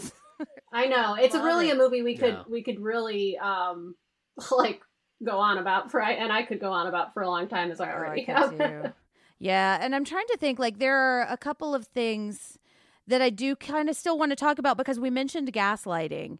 And that's something I think we're probably going to talk about a lot in our next episode, but we do see a lot of gaslighting in this movie, and I just kind of wanted to touch on that because that is a big form of the manipulation we see in this movie. It's not really physical manipulation, it's mental, and I think it's something that happens that I would say almost all of us experience daily to some degree, and it's just, I think, an interesting thing to point out so that you can start to kind of be aware of when you are being gaslit or when you are unintentionally gaslighting other people. Because I think sometimes you don't necessarily know you're doing it. You're just going by these patterns that are just accepted part of our like discourse with each other, So Mike, I kind of wanted to ask you, do you have a definition for gaslighting, or what is that? I do not have maybe the clearest definition, but I see it as like lying to a person by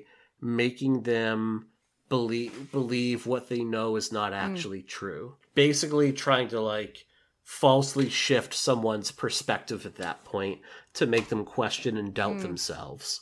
Yeah, and it comes from the movie Gaslight, which stars a very young Angela Lansbury, and it's from like 1940 something, and it's all about a husband who slowly drives his wife insane by making her think she's insane, and she's not insane. You know, that's kind of the whole point is, and that's where that term comes from, and it was popularized coincidentally in 2016 during the election of Trump, really, because he was, you know, I that to me, at least, I don't know if that's like true, but I bet you could like do a Google Analytics search, you know, for the term gaslight and watch it go from almost no usage to like a ton of fucking usage in 2016.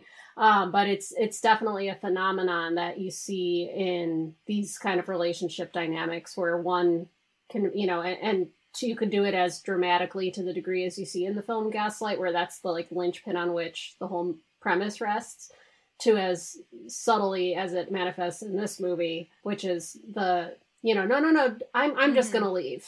No. You could.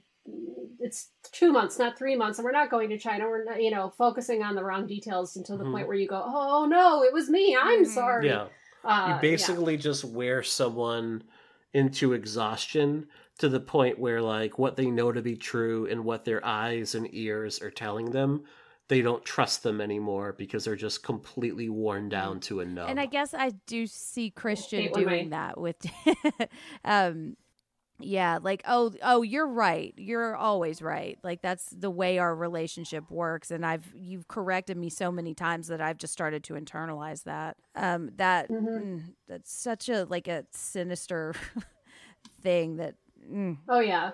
Yeah, and it's one of those things like where you can then never win an argument because it's always no, that's not I'm not doing that. You're doing that, and then it's like, I know you are, but what am I? And it's just like the only thing you can do is fucking get out and walk away when that shit starts happening. I don't really know of another way to do it because you get to the point where you don't trust your own eyes or your own feelings, and that is such a big part of abuse. Is like, no, this doesn't hurt. You know, no, I'm the one who's wrong. And I'm the one who can fix it.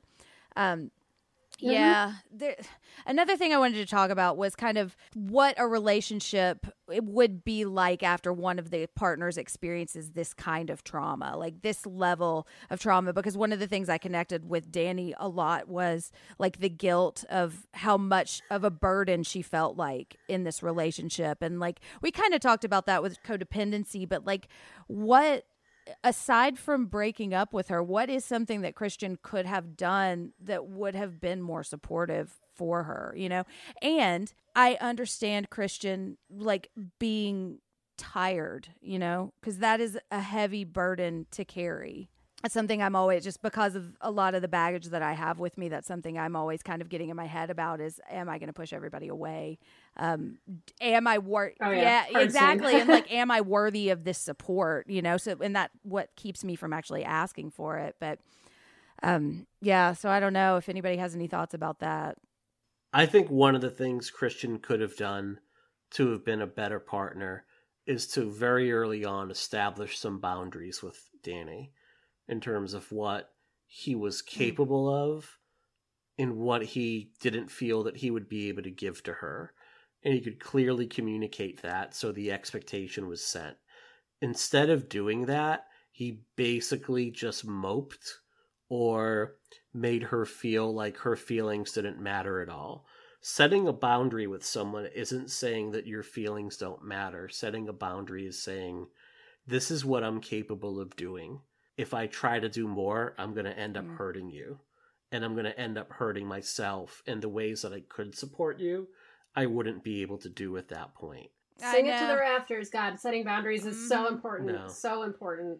So there are things you could do, you know, your boundaries are set on what your own values are, what's important to you, and what you're capable of giving someone.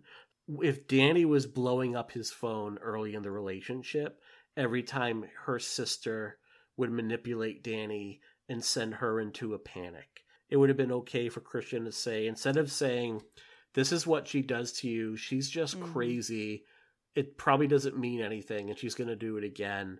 If he were able to say, like, I'm not comfortable about talking about this with you because, like, I don't know what to tell you. It seems like it's a really hard situation for you, but I don't know how to help you with it. Or, you know what, like right now, there's this thing that I'm doing that I need to do for myself. but maybe we could return to talk about it at this time. Yeah. But I can't do this right now for you. Like being able to very clearly set up, like, this is what he's capable of doing at that point. And when you do that, you're respectful of the other person.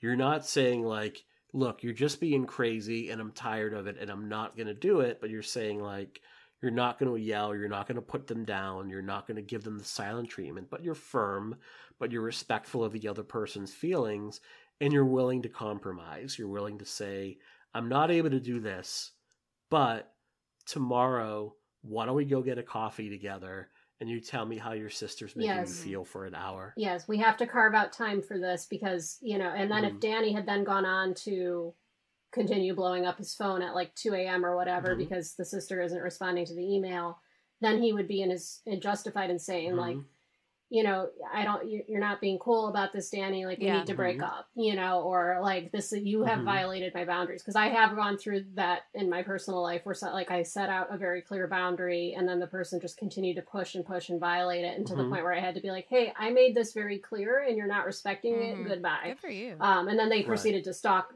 me. I'm sorry. Anyway, so, relationships are so fun. Dating rules.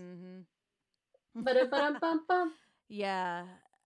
I had a thought and I totally lost it. I'm sorry. Yeah. I think that like you have to be very careful about your own boundaries. And I think part of the key is setting that boundary before she is spinning, because that's when like it's hard to hear that as I'm terrible and you don't want to spend time with me, rather than I need to take this time for myself.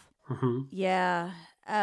Well, one of the things I kind of wanted to talk about too, speaking of like blowing up your phone, and this is a little outside of our toxic abusive relationship, but I did not want to let it go by before I mentioned this, is Mark talking about her calling him as abusive and saying, doesn't she have a therapist? Can't she just call her therapist? And I think that's a misconception about therapy. And I just didn't want to let it go by because it really bothered me. My therapist has said to me, don't feel bad about calling me. I will manage my own boundaries.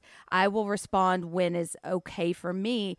And that was such a huge relief for me to hear, because there were times when I texted her about like changing an appointment and I really had a lot of anxiety about it. Like, is it okay? Am I breaking some kind of like rule? And her telling me that was huge. And I've also had moments of crisis when I could not get in touch with a therapist I was going to earlier, and I had another number that I called. And so I just want to say, like, therapists are not available 24/7 for you to call. And because you're going to therapy, that does not solve all of your problems. And that doesn't mean, it's fine, she's got a therapist. Like, she doesn't need anybody else in her life to support her because she's in therapy. Therapy for most people, I would say, is once a week for an hour. And that's frequent therapy, The best advice I got early in my internship, I was working with a young woman who there were a lot of difficulties there, and she wasn't the most engaged in her therapy either. And I felt like I was taking it all in, and I really wanted to help her. And I had 2 other counselors like see me, and they said, dude, you're like so unimportant to your clients. I'm like, what do you mean? They're like, you are 45 minutes of one day of a 7-day week. Think of how many more hours there are in a week at that point. Like, you are this little tiny part of their life. So that was like the best advice I got. That at that point was like, yeah, you're right.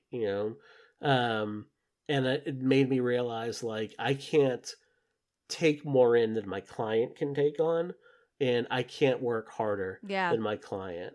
I've heard it put another way in a class where one of our professors was relating what she heard another counselor say to their patients.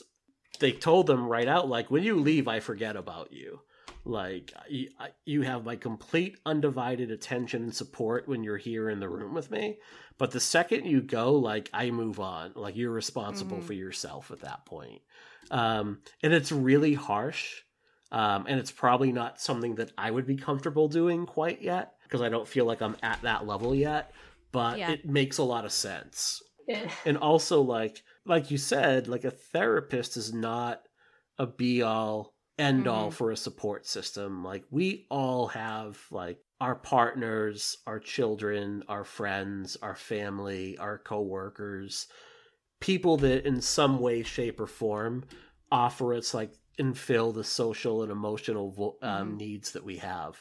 Going to see a therapist doesn't mean that like you're going to be quote unquote fixed and that's all you need to do.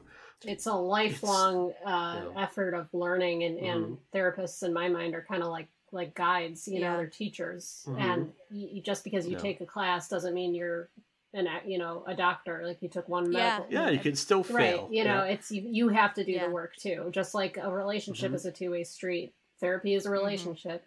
Yeah. Well, and kind of going back to what we were talking about with support systems and with Christian, if he had set boundaries, like if Christian set a boundary and Danny was in crisis and had no one else to call rather than Christian, like that's a problem in and of itself, no matter what kind of person Christian is. Like you cannot put, and that's the thing codependent people do, you can't put all of your wellness onto somebody else or the responsibility for your well-being. You have to be able to spread it around a little bit. And then you don't like get this myopic view of yourself too, that I think Danny kind of has.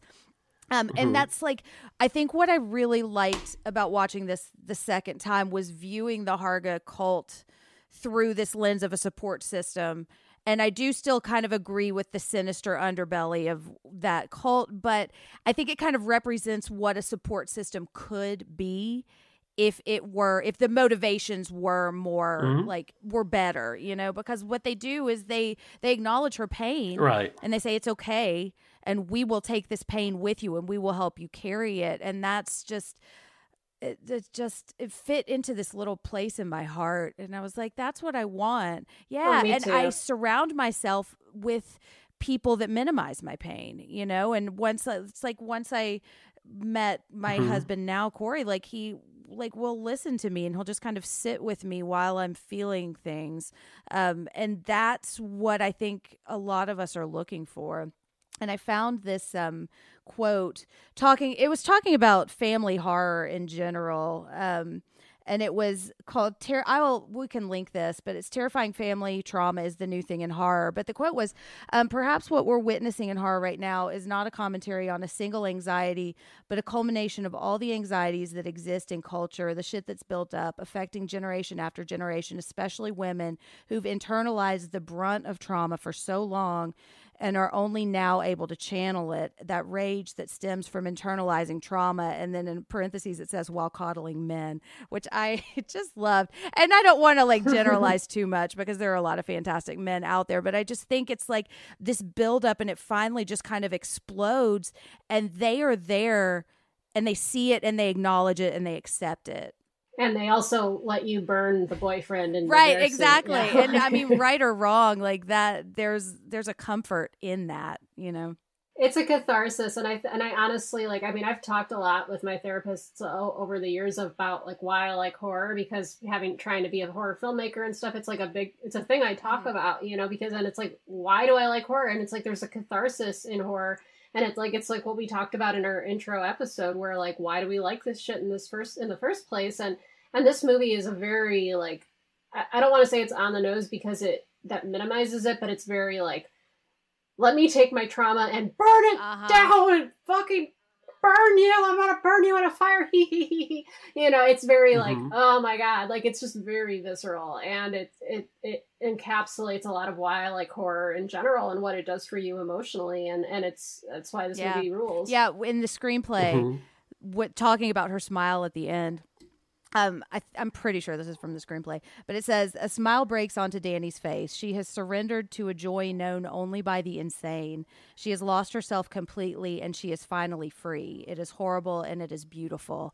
And I thought that was just such a perfect note to end this film, because I don't think like we don't know what's going to happen next, you know, and there's like a level of catharsis, but also like, it's like when you're free falling. It's like you might have a parachute. It might open. It might not. But at least you're not in that plane anymore, you know? I don't know. Mhm. But so I just wanted to see if anybody else are there any thoughts that we haven't touched on? You know, you were asking what Christian can do to be more supportive, and we touched a little bit earlier on what counseling might Yes, look like. please. Can I add a little bit to Please that right do. now? Okay. So all of this boils, in a lot of ways, it can boil down to like how they communicate with one another. And there, to me, there are 3 types of communication. There's aggressive, there's passive aggressive, and there's assertive. And Christian is very passive aggressive. Hardcore. You know, like he kind of like hardcore passive aggressive overall. Uses a lot of you statements, makes himself out to be the victim, makes it seem like he'll go on to get along. But, you know, even the scene where like when they first arrive at the encampment and they all like all the guys want to take the shrooms and Danny is unsure and he puts her on the spot. He's like, instead of just like, hey, it's cool if you don't, we'll just do it. You can do your own thing. That's totally fine. Maybe just watch out for us. He's like, oh, I'll wait. And he knows what kind of like division that's going to cause at that point. And he plays it like, I'm doing such a nice Yeah. thing. Yeah. When he's not, but you know what he really wants to do. So being able to like assertively communicate their needs, and also Danny being able to do this. I think Danny would very often start off communicating assertively, like, hey, it's really weird to me that you wouldn't tell me about this trip you're going on. And then he would get her to backpedal. It's like you can feel at the that shift. point. you know, So, she- I know, it just kills I know me. me It too. kills Yeah. me. It's like, stop, younger Right. Jen, stop. So, you know, I know, I'm like I watching know. myself do this But- shit. It's like, it was bad. It was really bad. I would have them both like be able to clearly communicate what their needs are in that moment. Speak appropriately to one another, like avoid you statements. Avoid like, you're driving me crazy. You need to stop calling me. You need to get over this. Be like, hey, like I'm feeling right now like I'm being a little bit taken advantage of, or I'm feeling like I'm not being heard in this moment, or I feel like, you know, I statements are much easier for someone to kind of work with because it's not putting them on the defensive right away. Think about what you want to say ahead of time. Like sometimes you have to have a hard conversation with your partner, and it's okay to not do it in that moment. Maybe you schedule, and I hate say scheduling a fight. I hate using the word fight when I'm talking with couples or a person.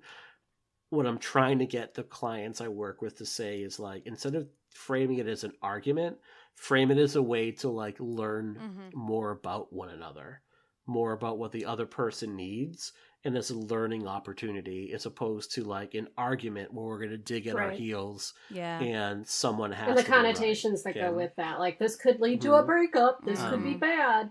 No. Yeah. Yeah. You know, don't, you know, express your thoughts calmly. Don't give someone the silent treatment. Don't yell. Don't threaten. And don't shame the other person. Your emotions, like when someone says to me, like, this person makes me feel so mad, I always counter with, like, that person doesn't make you feel anything. You made yourself feel that way. That person Yeah. did something and you reacted to it. No one makes you do anything. Like you feel, you Yeah. own your feelings at that point. And, you know, keep in mind that like one of Danny's problems is she always tried to make Christian happy. You are not responsible for another person's happiness, nor can you make another person true. happy 100% God, of the yeah. time. I would probably do, if I wanted to learn more about how they communicate, I might do an exercise called back-to-back drawing, where one person's at the whiteboard, the other person has their back turned to them, so they don't see one another, and you hand one person like a piece of paper with a shape or a basic design on it. They have to describe it to the person who's drawing, and you have to see how close they can come to getting what the person's describing up on the board. And it can be really insightful. Like you can, you know, what steps do you use to make sure the instructions are clear? What's it like not having that immediate feedback if you're the person talking at that point, you know, so you don't know what they're doing.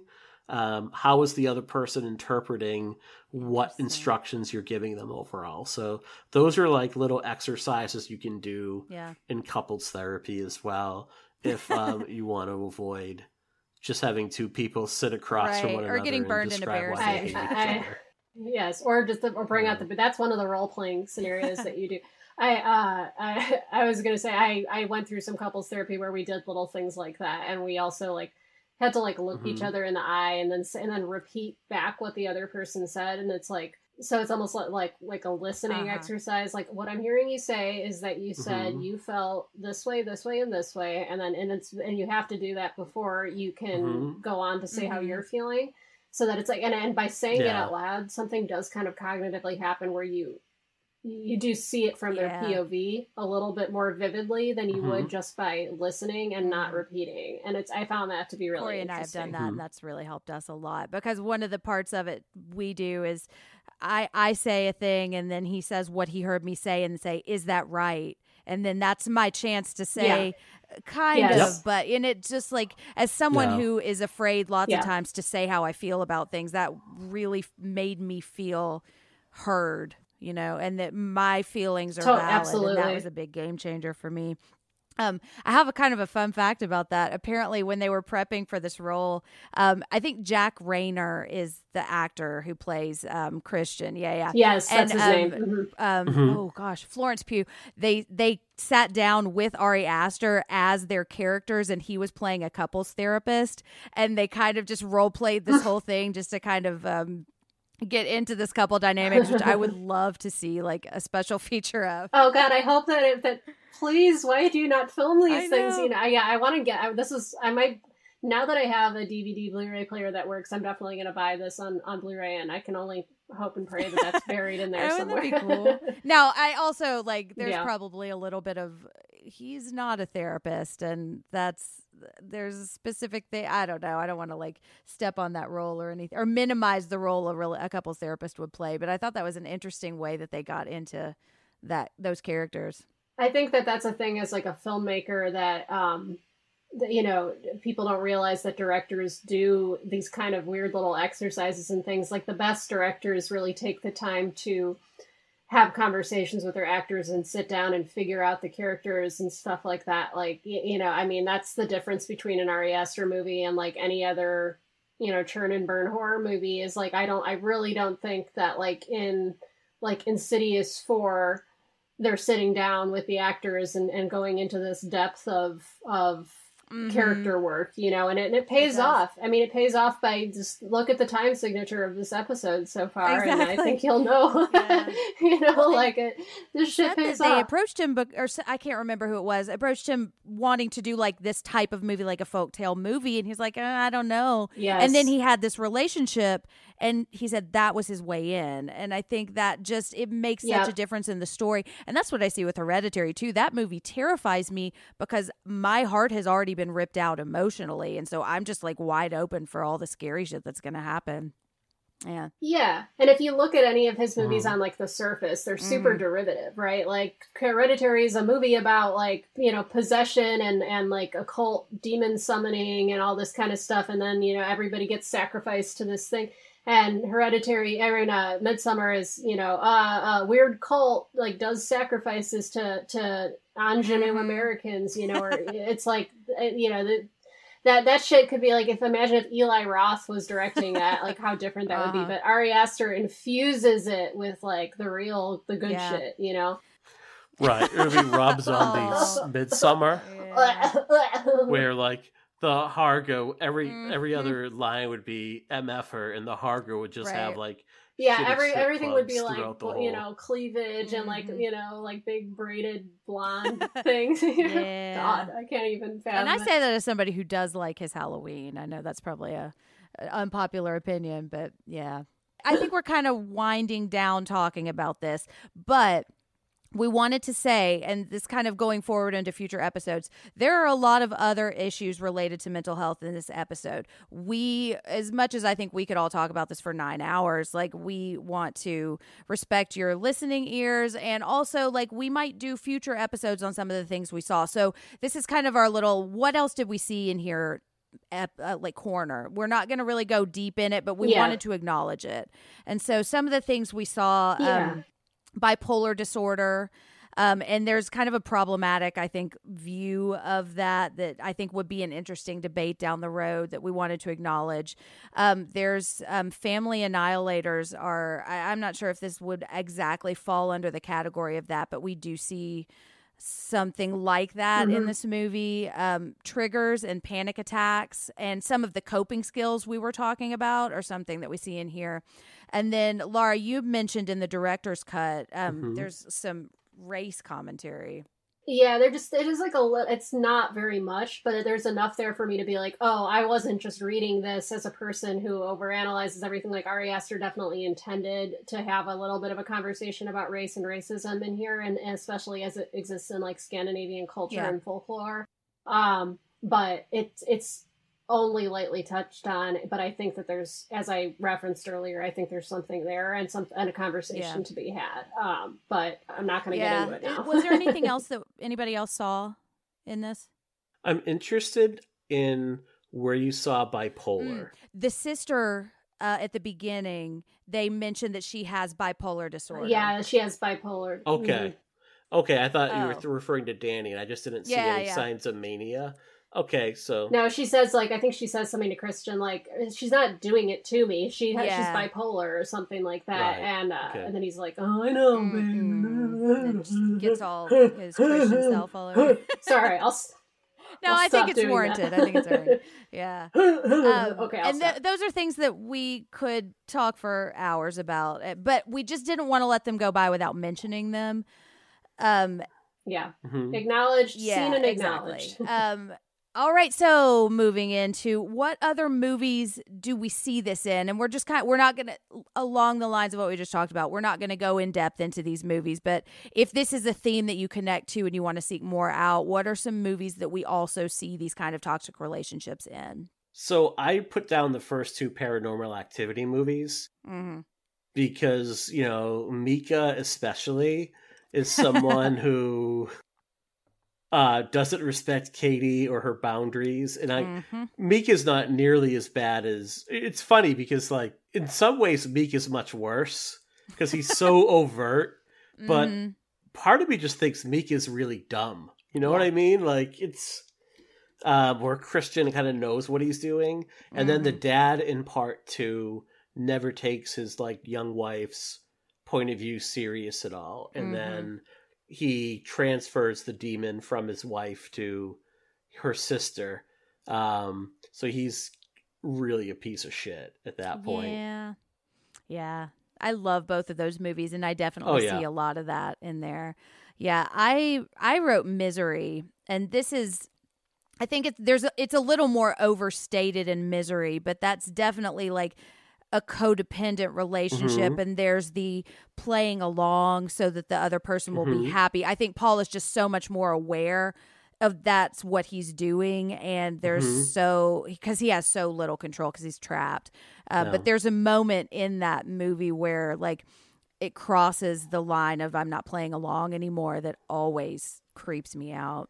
And there's The 100%, Shining. Yeah. If you're looking for Yeah. Well, that's, it's, and the one that I am thinking about is also more about a marriage, which is Possession from 1981.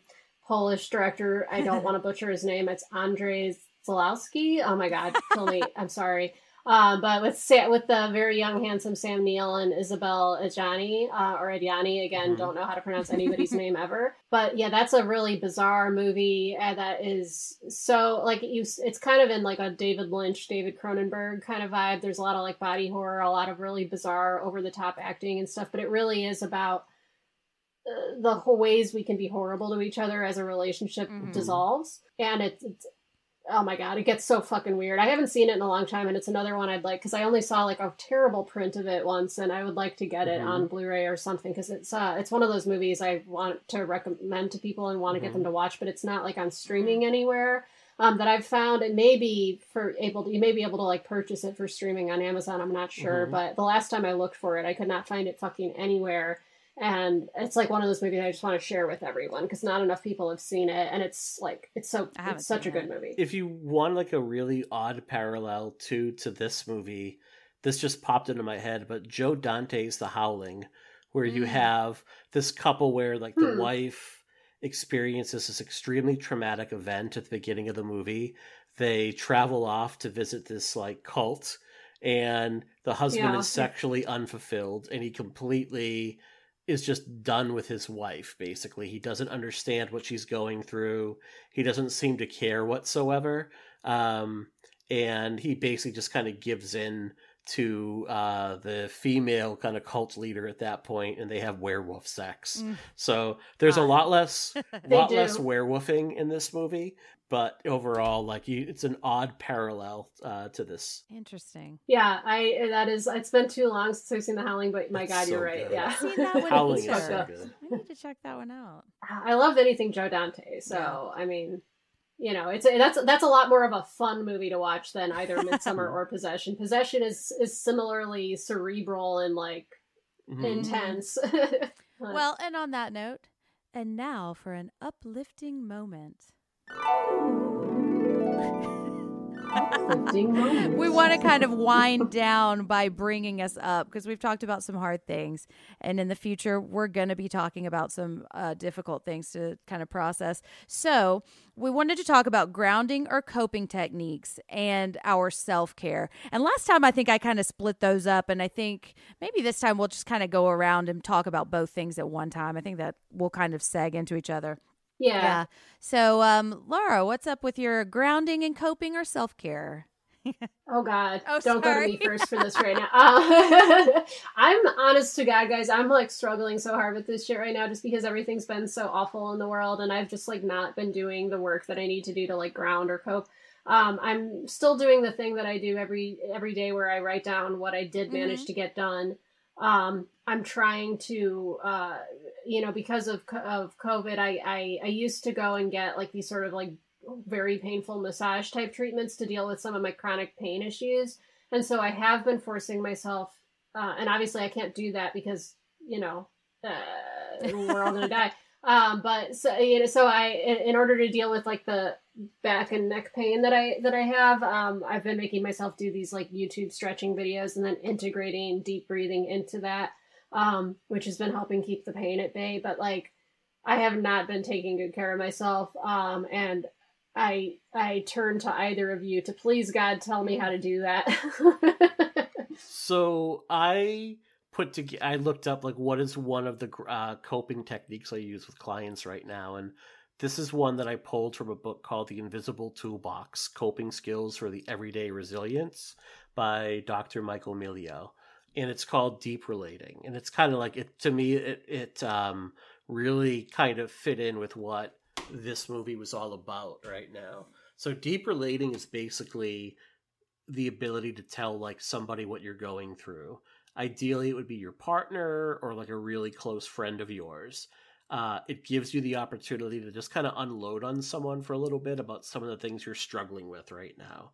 And the idea is not that they're going to fix you.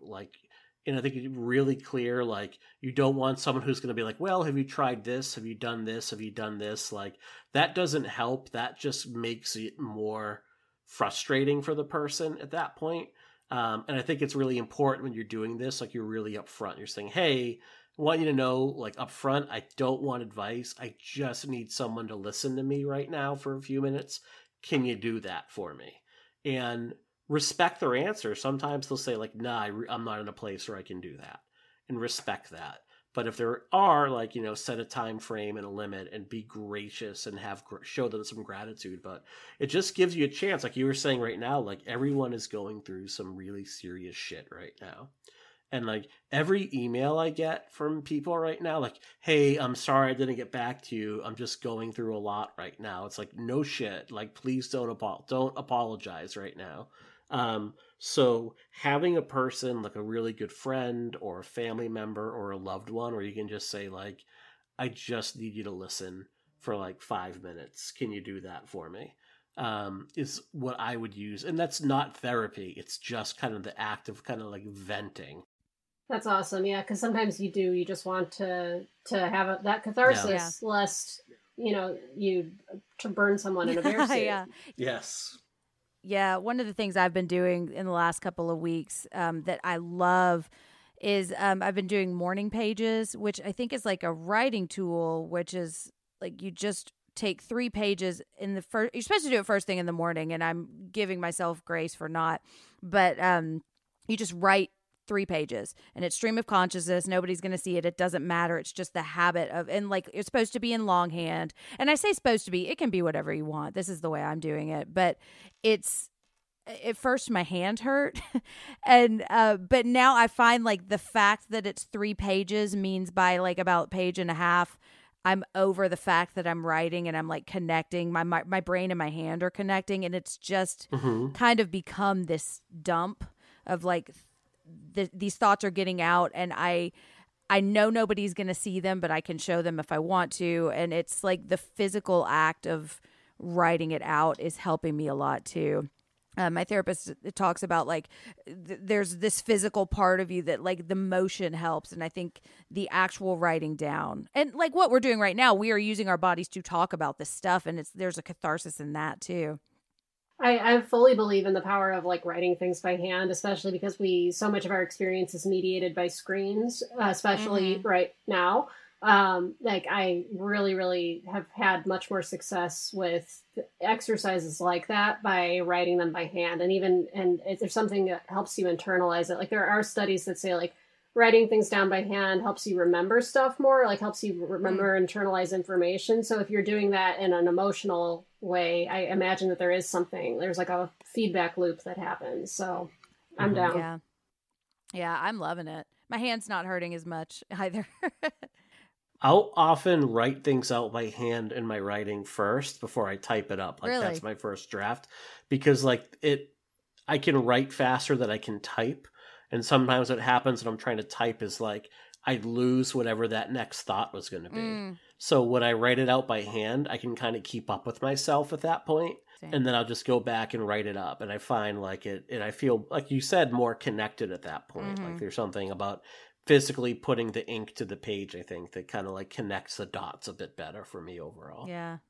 Interesting. Well, Mike, what kind of self-care or grounding are you using right now? So for myself, personally, there's one I literally just started today that I won't talk about yet. I want to see if it's successful. So stay tuned. But I've stayed tuned. And if it never comes up again, you know that it hasn't. But I've been trying to set aside time to read, like 20 to 30 minutes a day. I subscribe to something called Scribd. It's pretty much Netflix for books and audiobooks. 100%. Where there's literally hundreds of thousands of like every Stephen King book and audiobook is up there. There are ton of counseling books that are up there. So I've got all of these things that are saved. So it's less than the price of like Audible would be, and it has almost as big of a selection. Really? So I've been using that. And please tell me it's not owned by Amazon so that I can support. It's not. You can, if you have a Kindle, you can like backdoor put the app on your Kindle. But yeah, it's not owned by, it's a competitor to Amazon basically. Okay, I'll subscribe for then. $10 a month. I'll send you the link because then I'll get a free month. So yes, please. I would say like it's been a godsend because I have all of these books that are in there, and I've been reading because I'm trying to read more books by is it BIPOC? Am I saying that correct? I don't know. I don't know. I don't know how to say it out loud, but I support its use. So you're talking about like, yes, Black, Indigenous people of color. Yes, which is I think becoming So the Yes. preferred term. So I've been I've read like 2 books by like Sarah Farizian, who's this Iranian author that wrote 2 young adult books about being queer in one set in Iran, one set in the States, and the very distinct challenges that come from that, both like in Iran, like being put to death if you're found out that you're gay. Right. In the States, like just the pressure that's put on you from your family and coming out. And she's an amazing writer. And I think one of the books is like Tell Me How a Crush Should Feel, which I would recommend to anyone if you want like a really good book to read, along with all the other counseling stuff. That sounds right now. awesome. So what are you doing, Jen, for self-care? What am I? Well, speaking of audiobooks, I just started listening to Firestarter again. I love audiobooks. I think I love the physical act of reading the book in my hands, but I just am busy, and it's like somebody's telling me a story, and there's a soothing quality to it. Like, I can get, depending on the voice, sometimes I get like an ASMR kind of reaction sometimes. And I love Firestarter so much. I'm kind of thinking through writing something about how it's like a representation of female anger, And so that's been kind of my self-care, that I've kind of stepped away from some podcasts that aren't like my beloved podcasts that I will die for, and just kind of stepped back a little bit and kind of gone into a story that I know there's a comfort because I know everything that's going to happen. So yeah, so that's mine.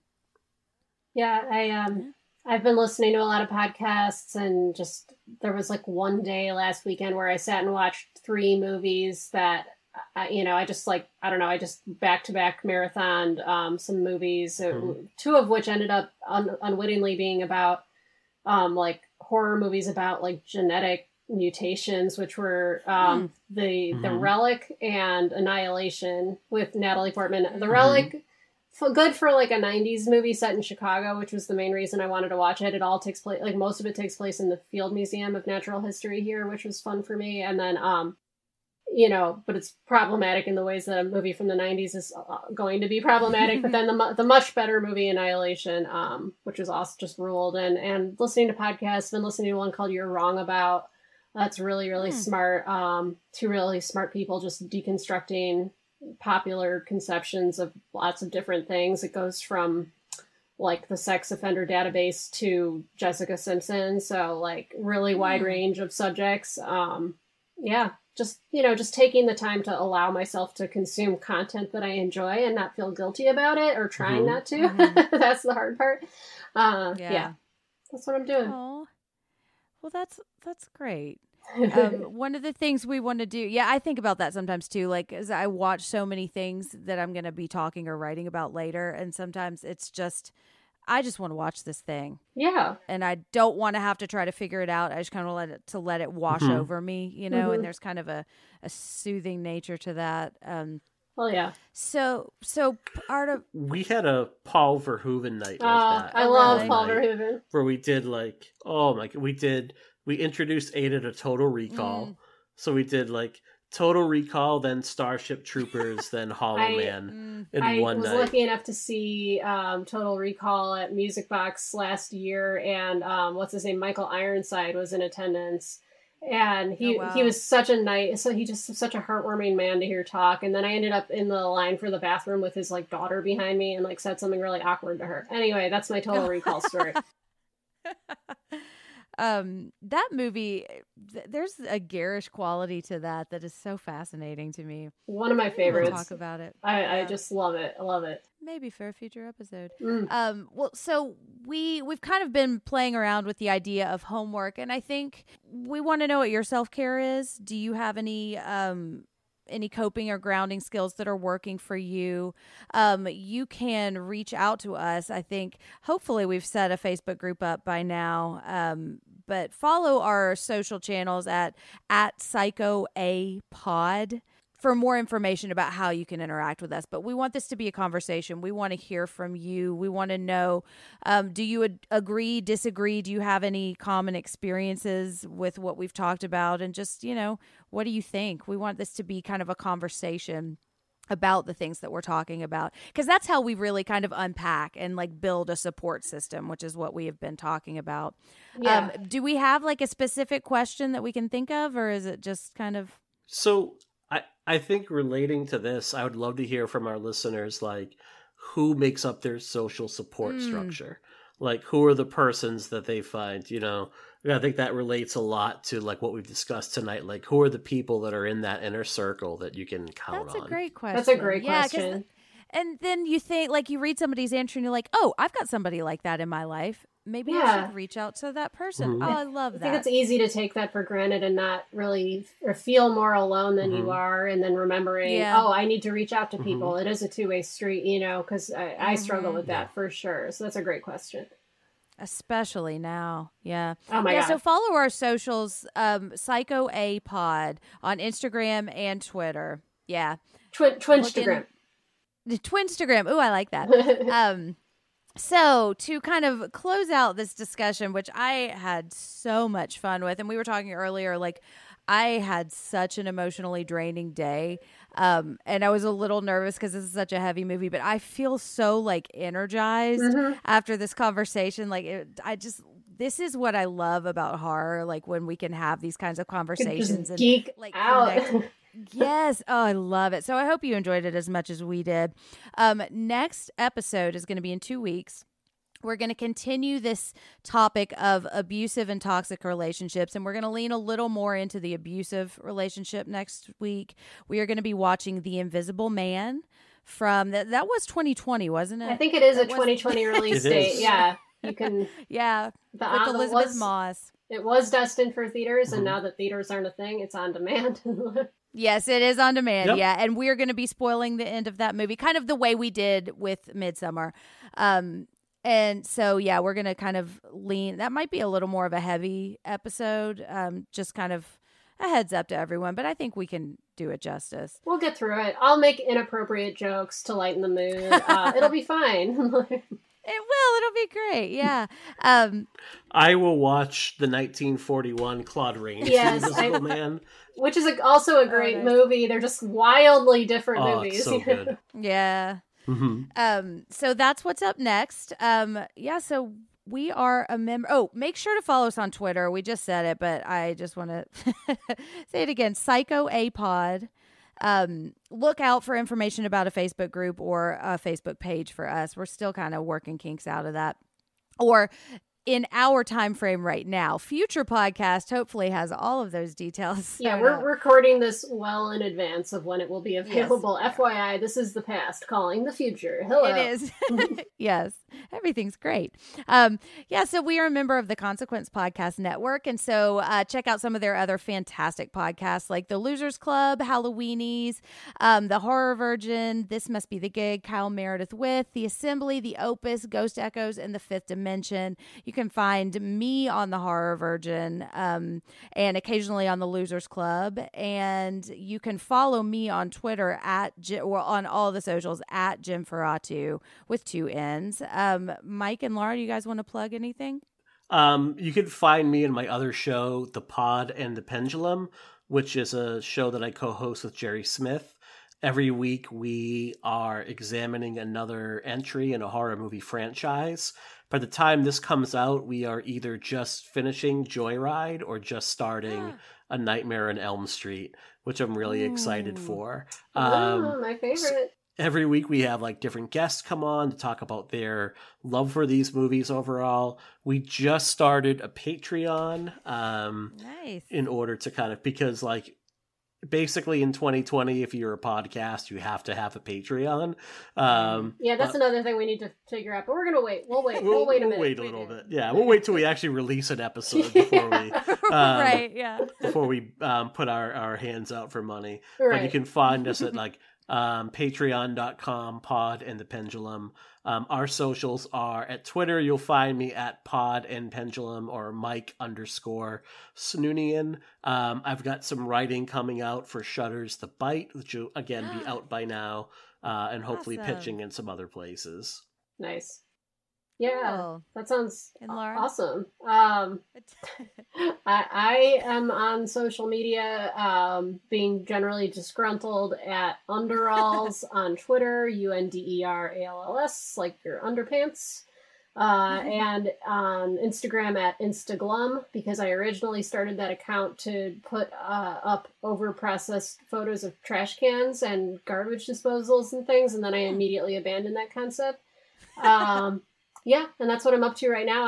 I'm also sometimes on Losers Club and Halloweenies, and yeah, right now that's as far as my reach extends.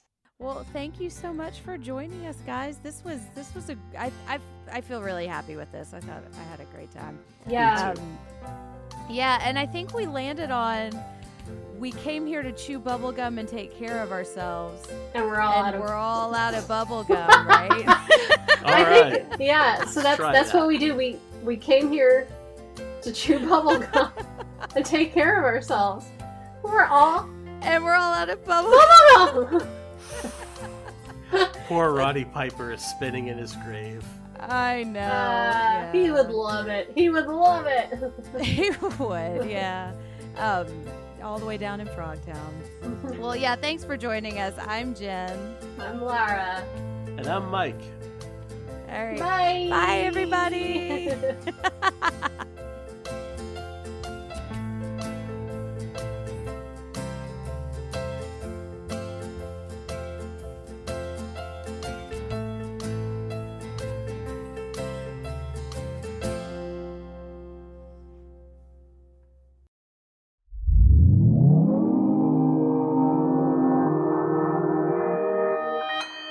Consequence Podcast Network.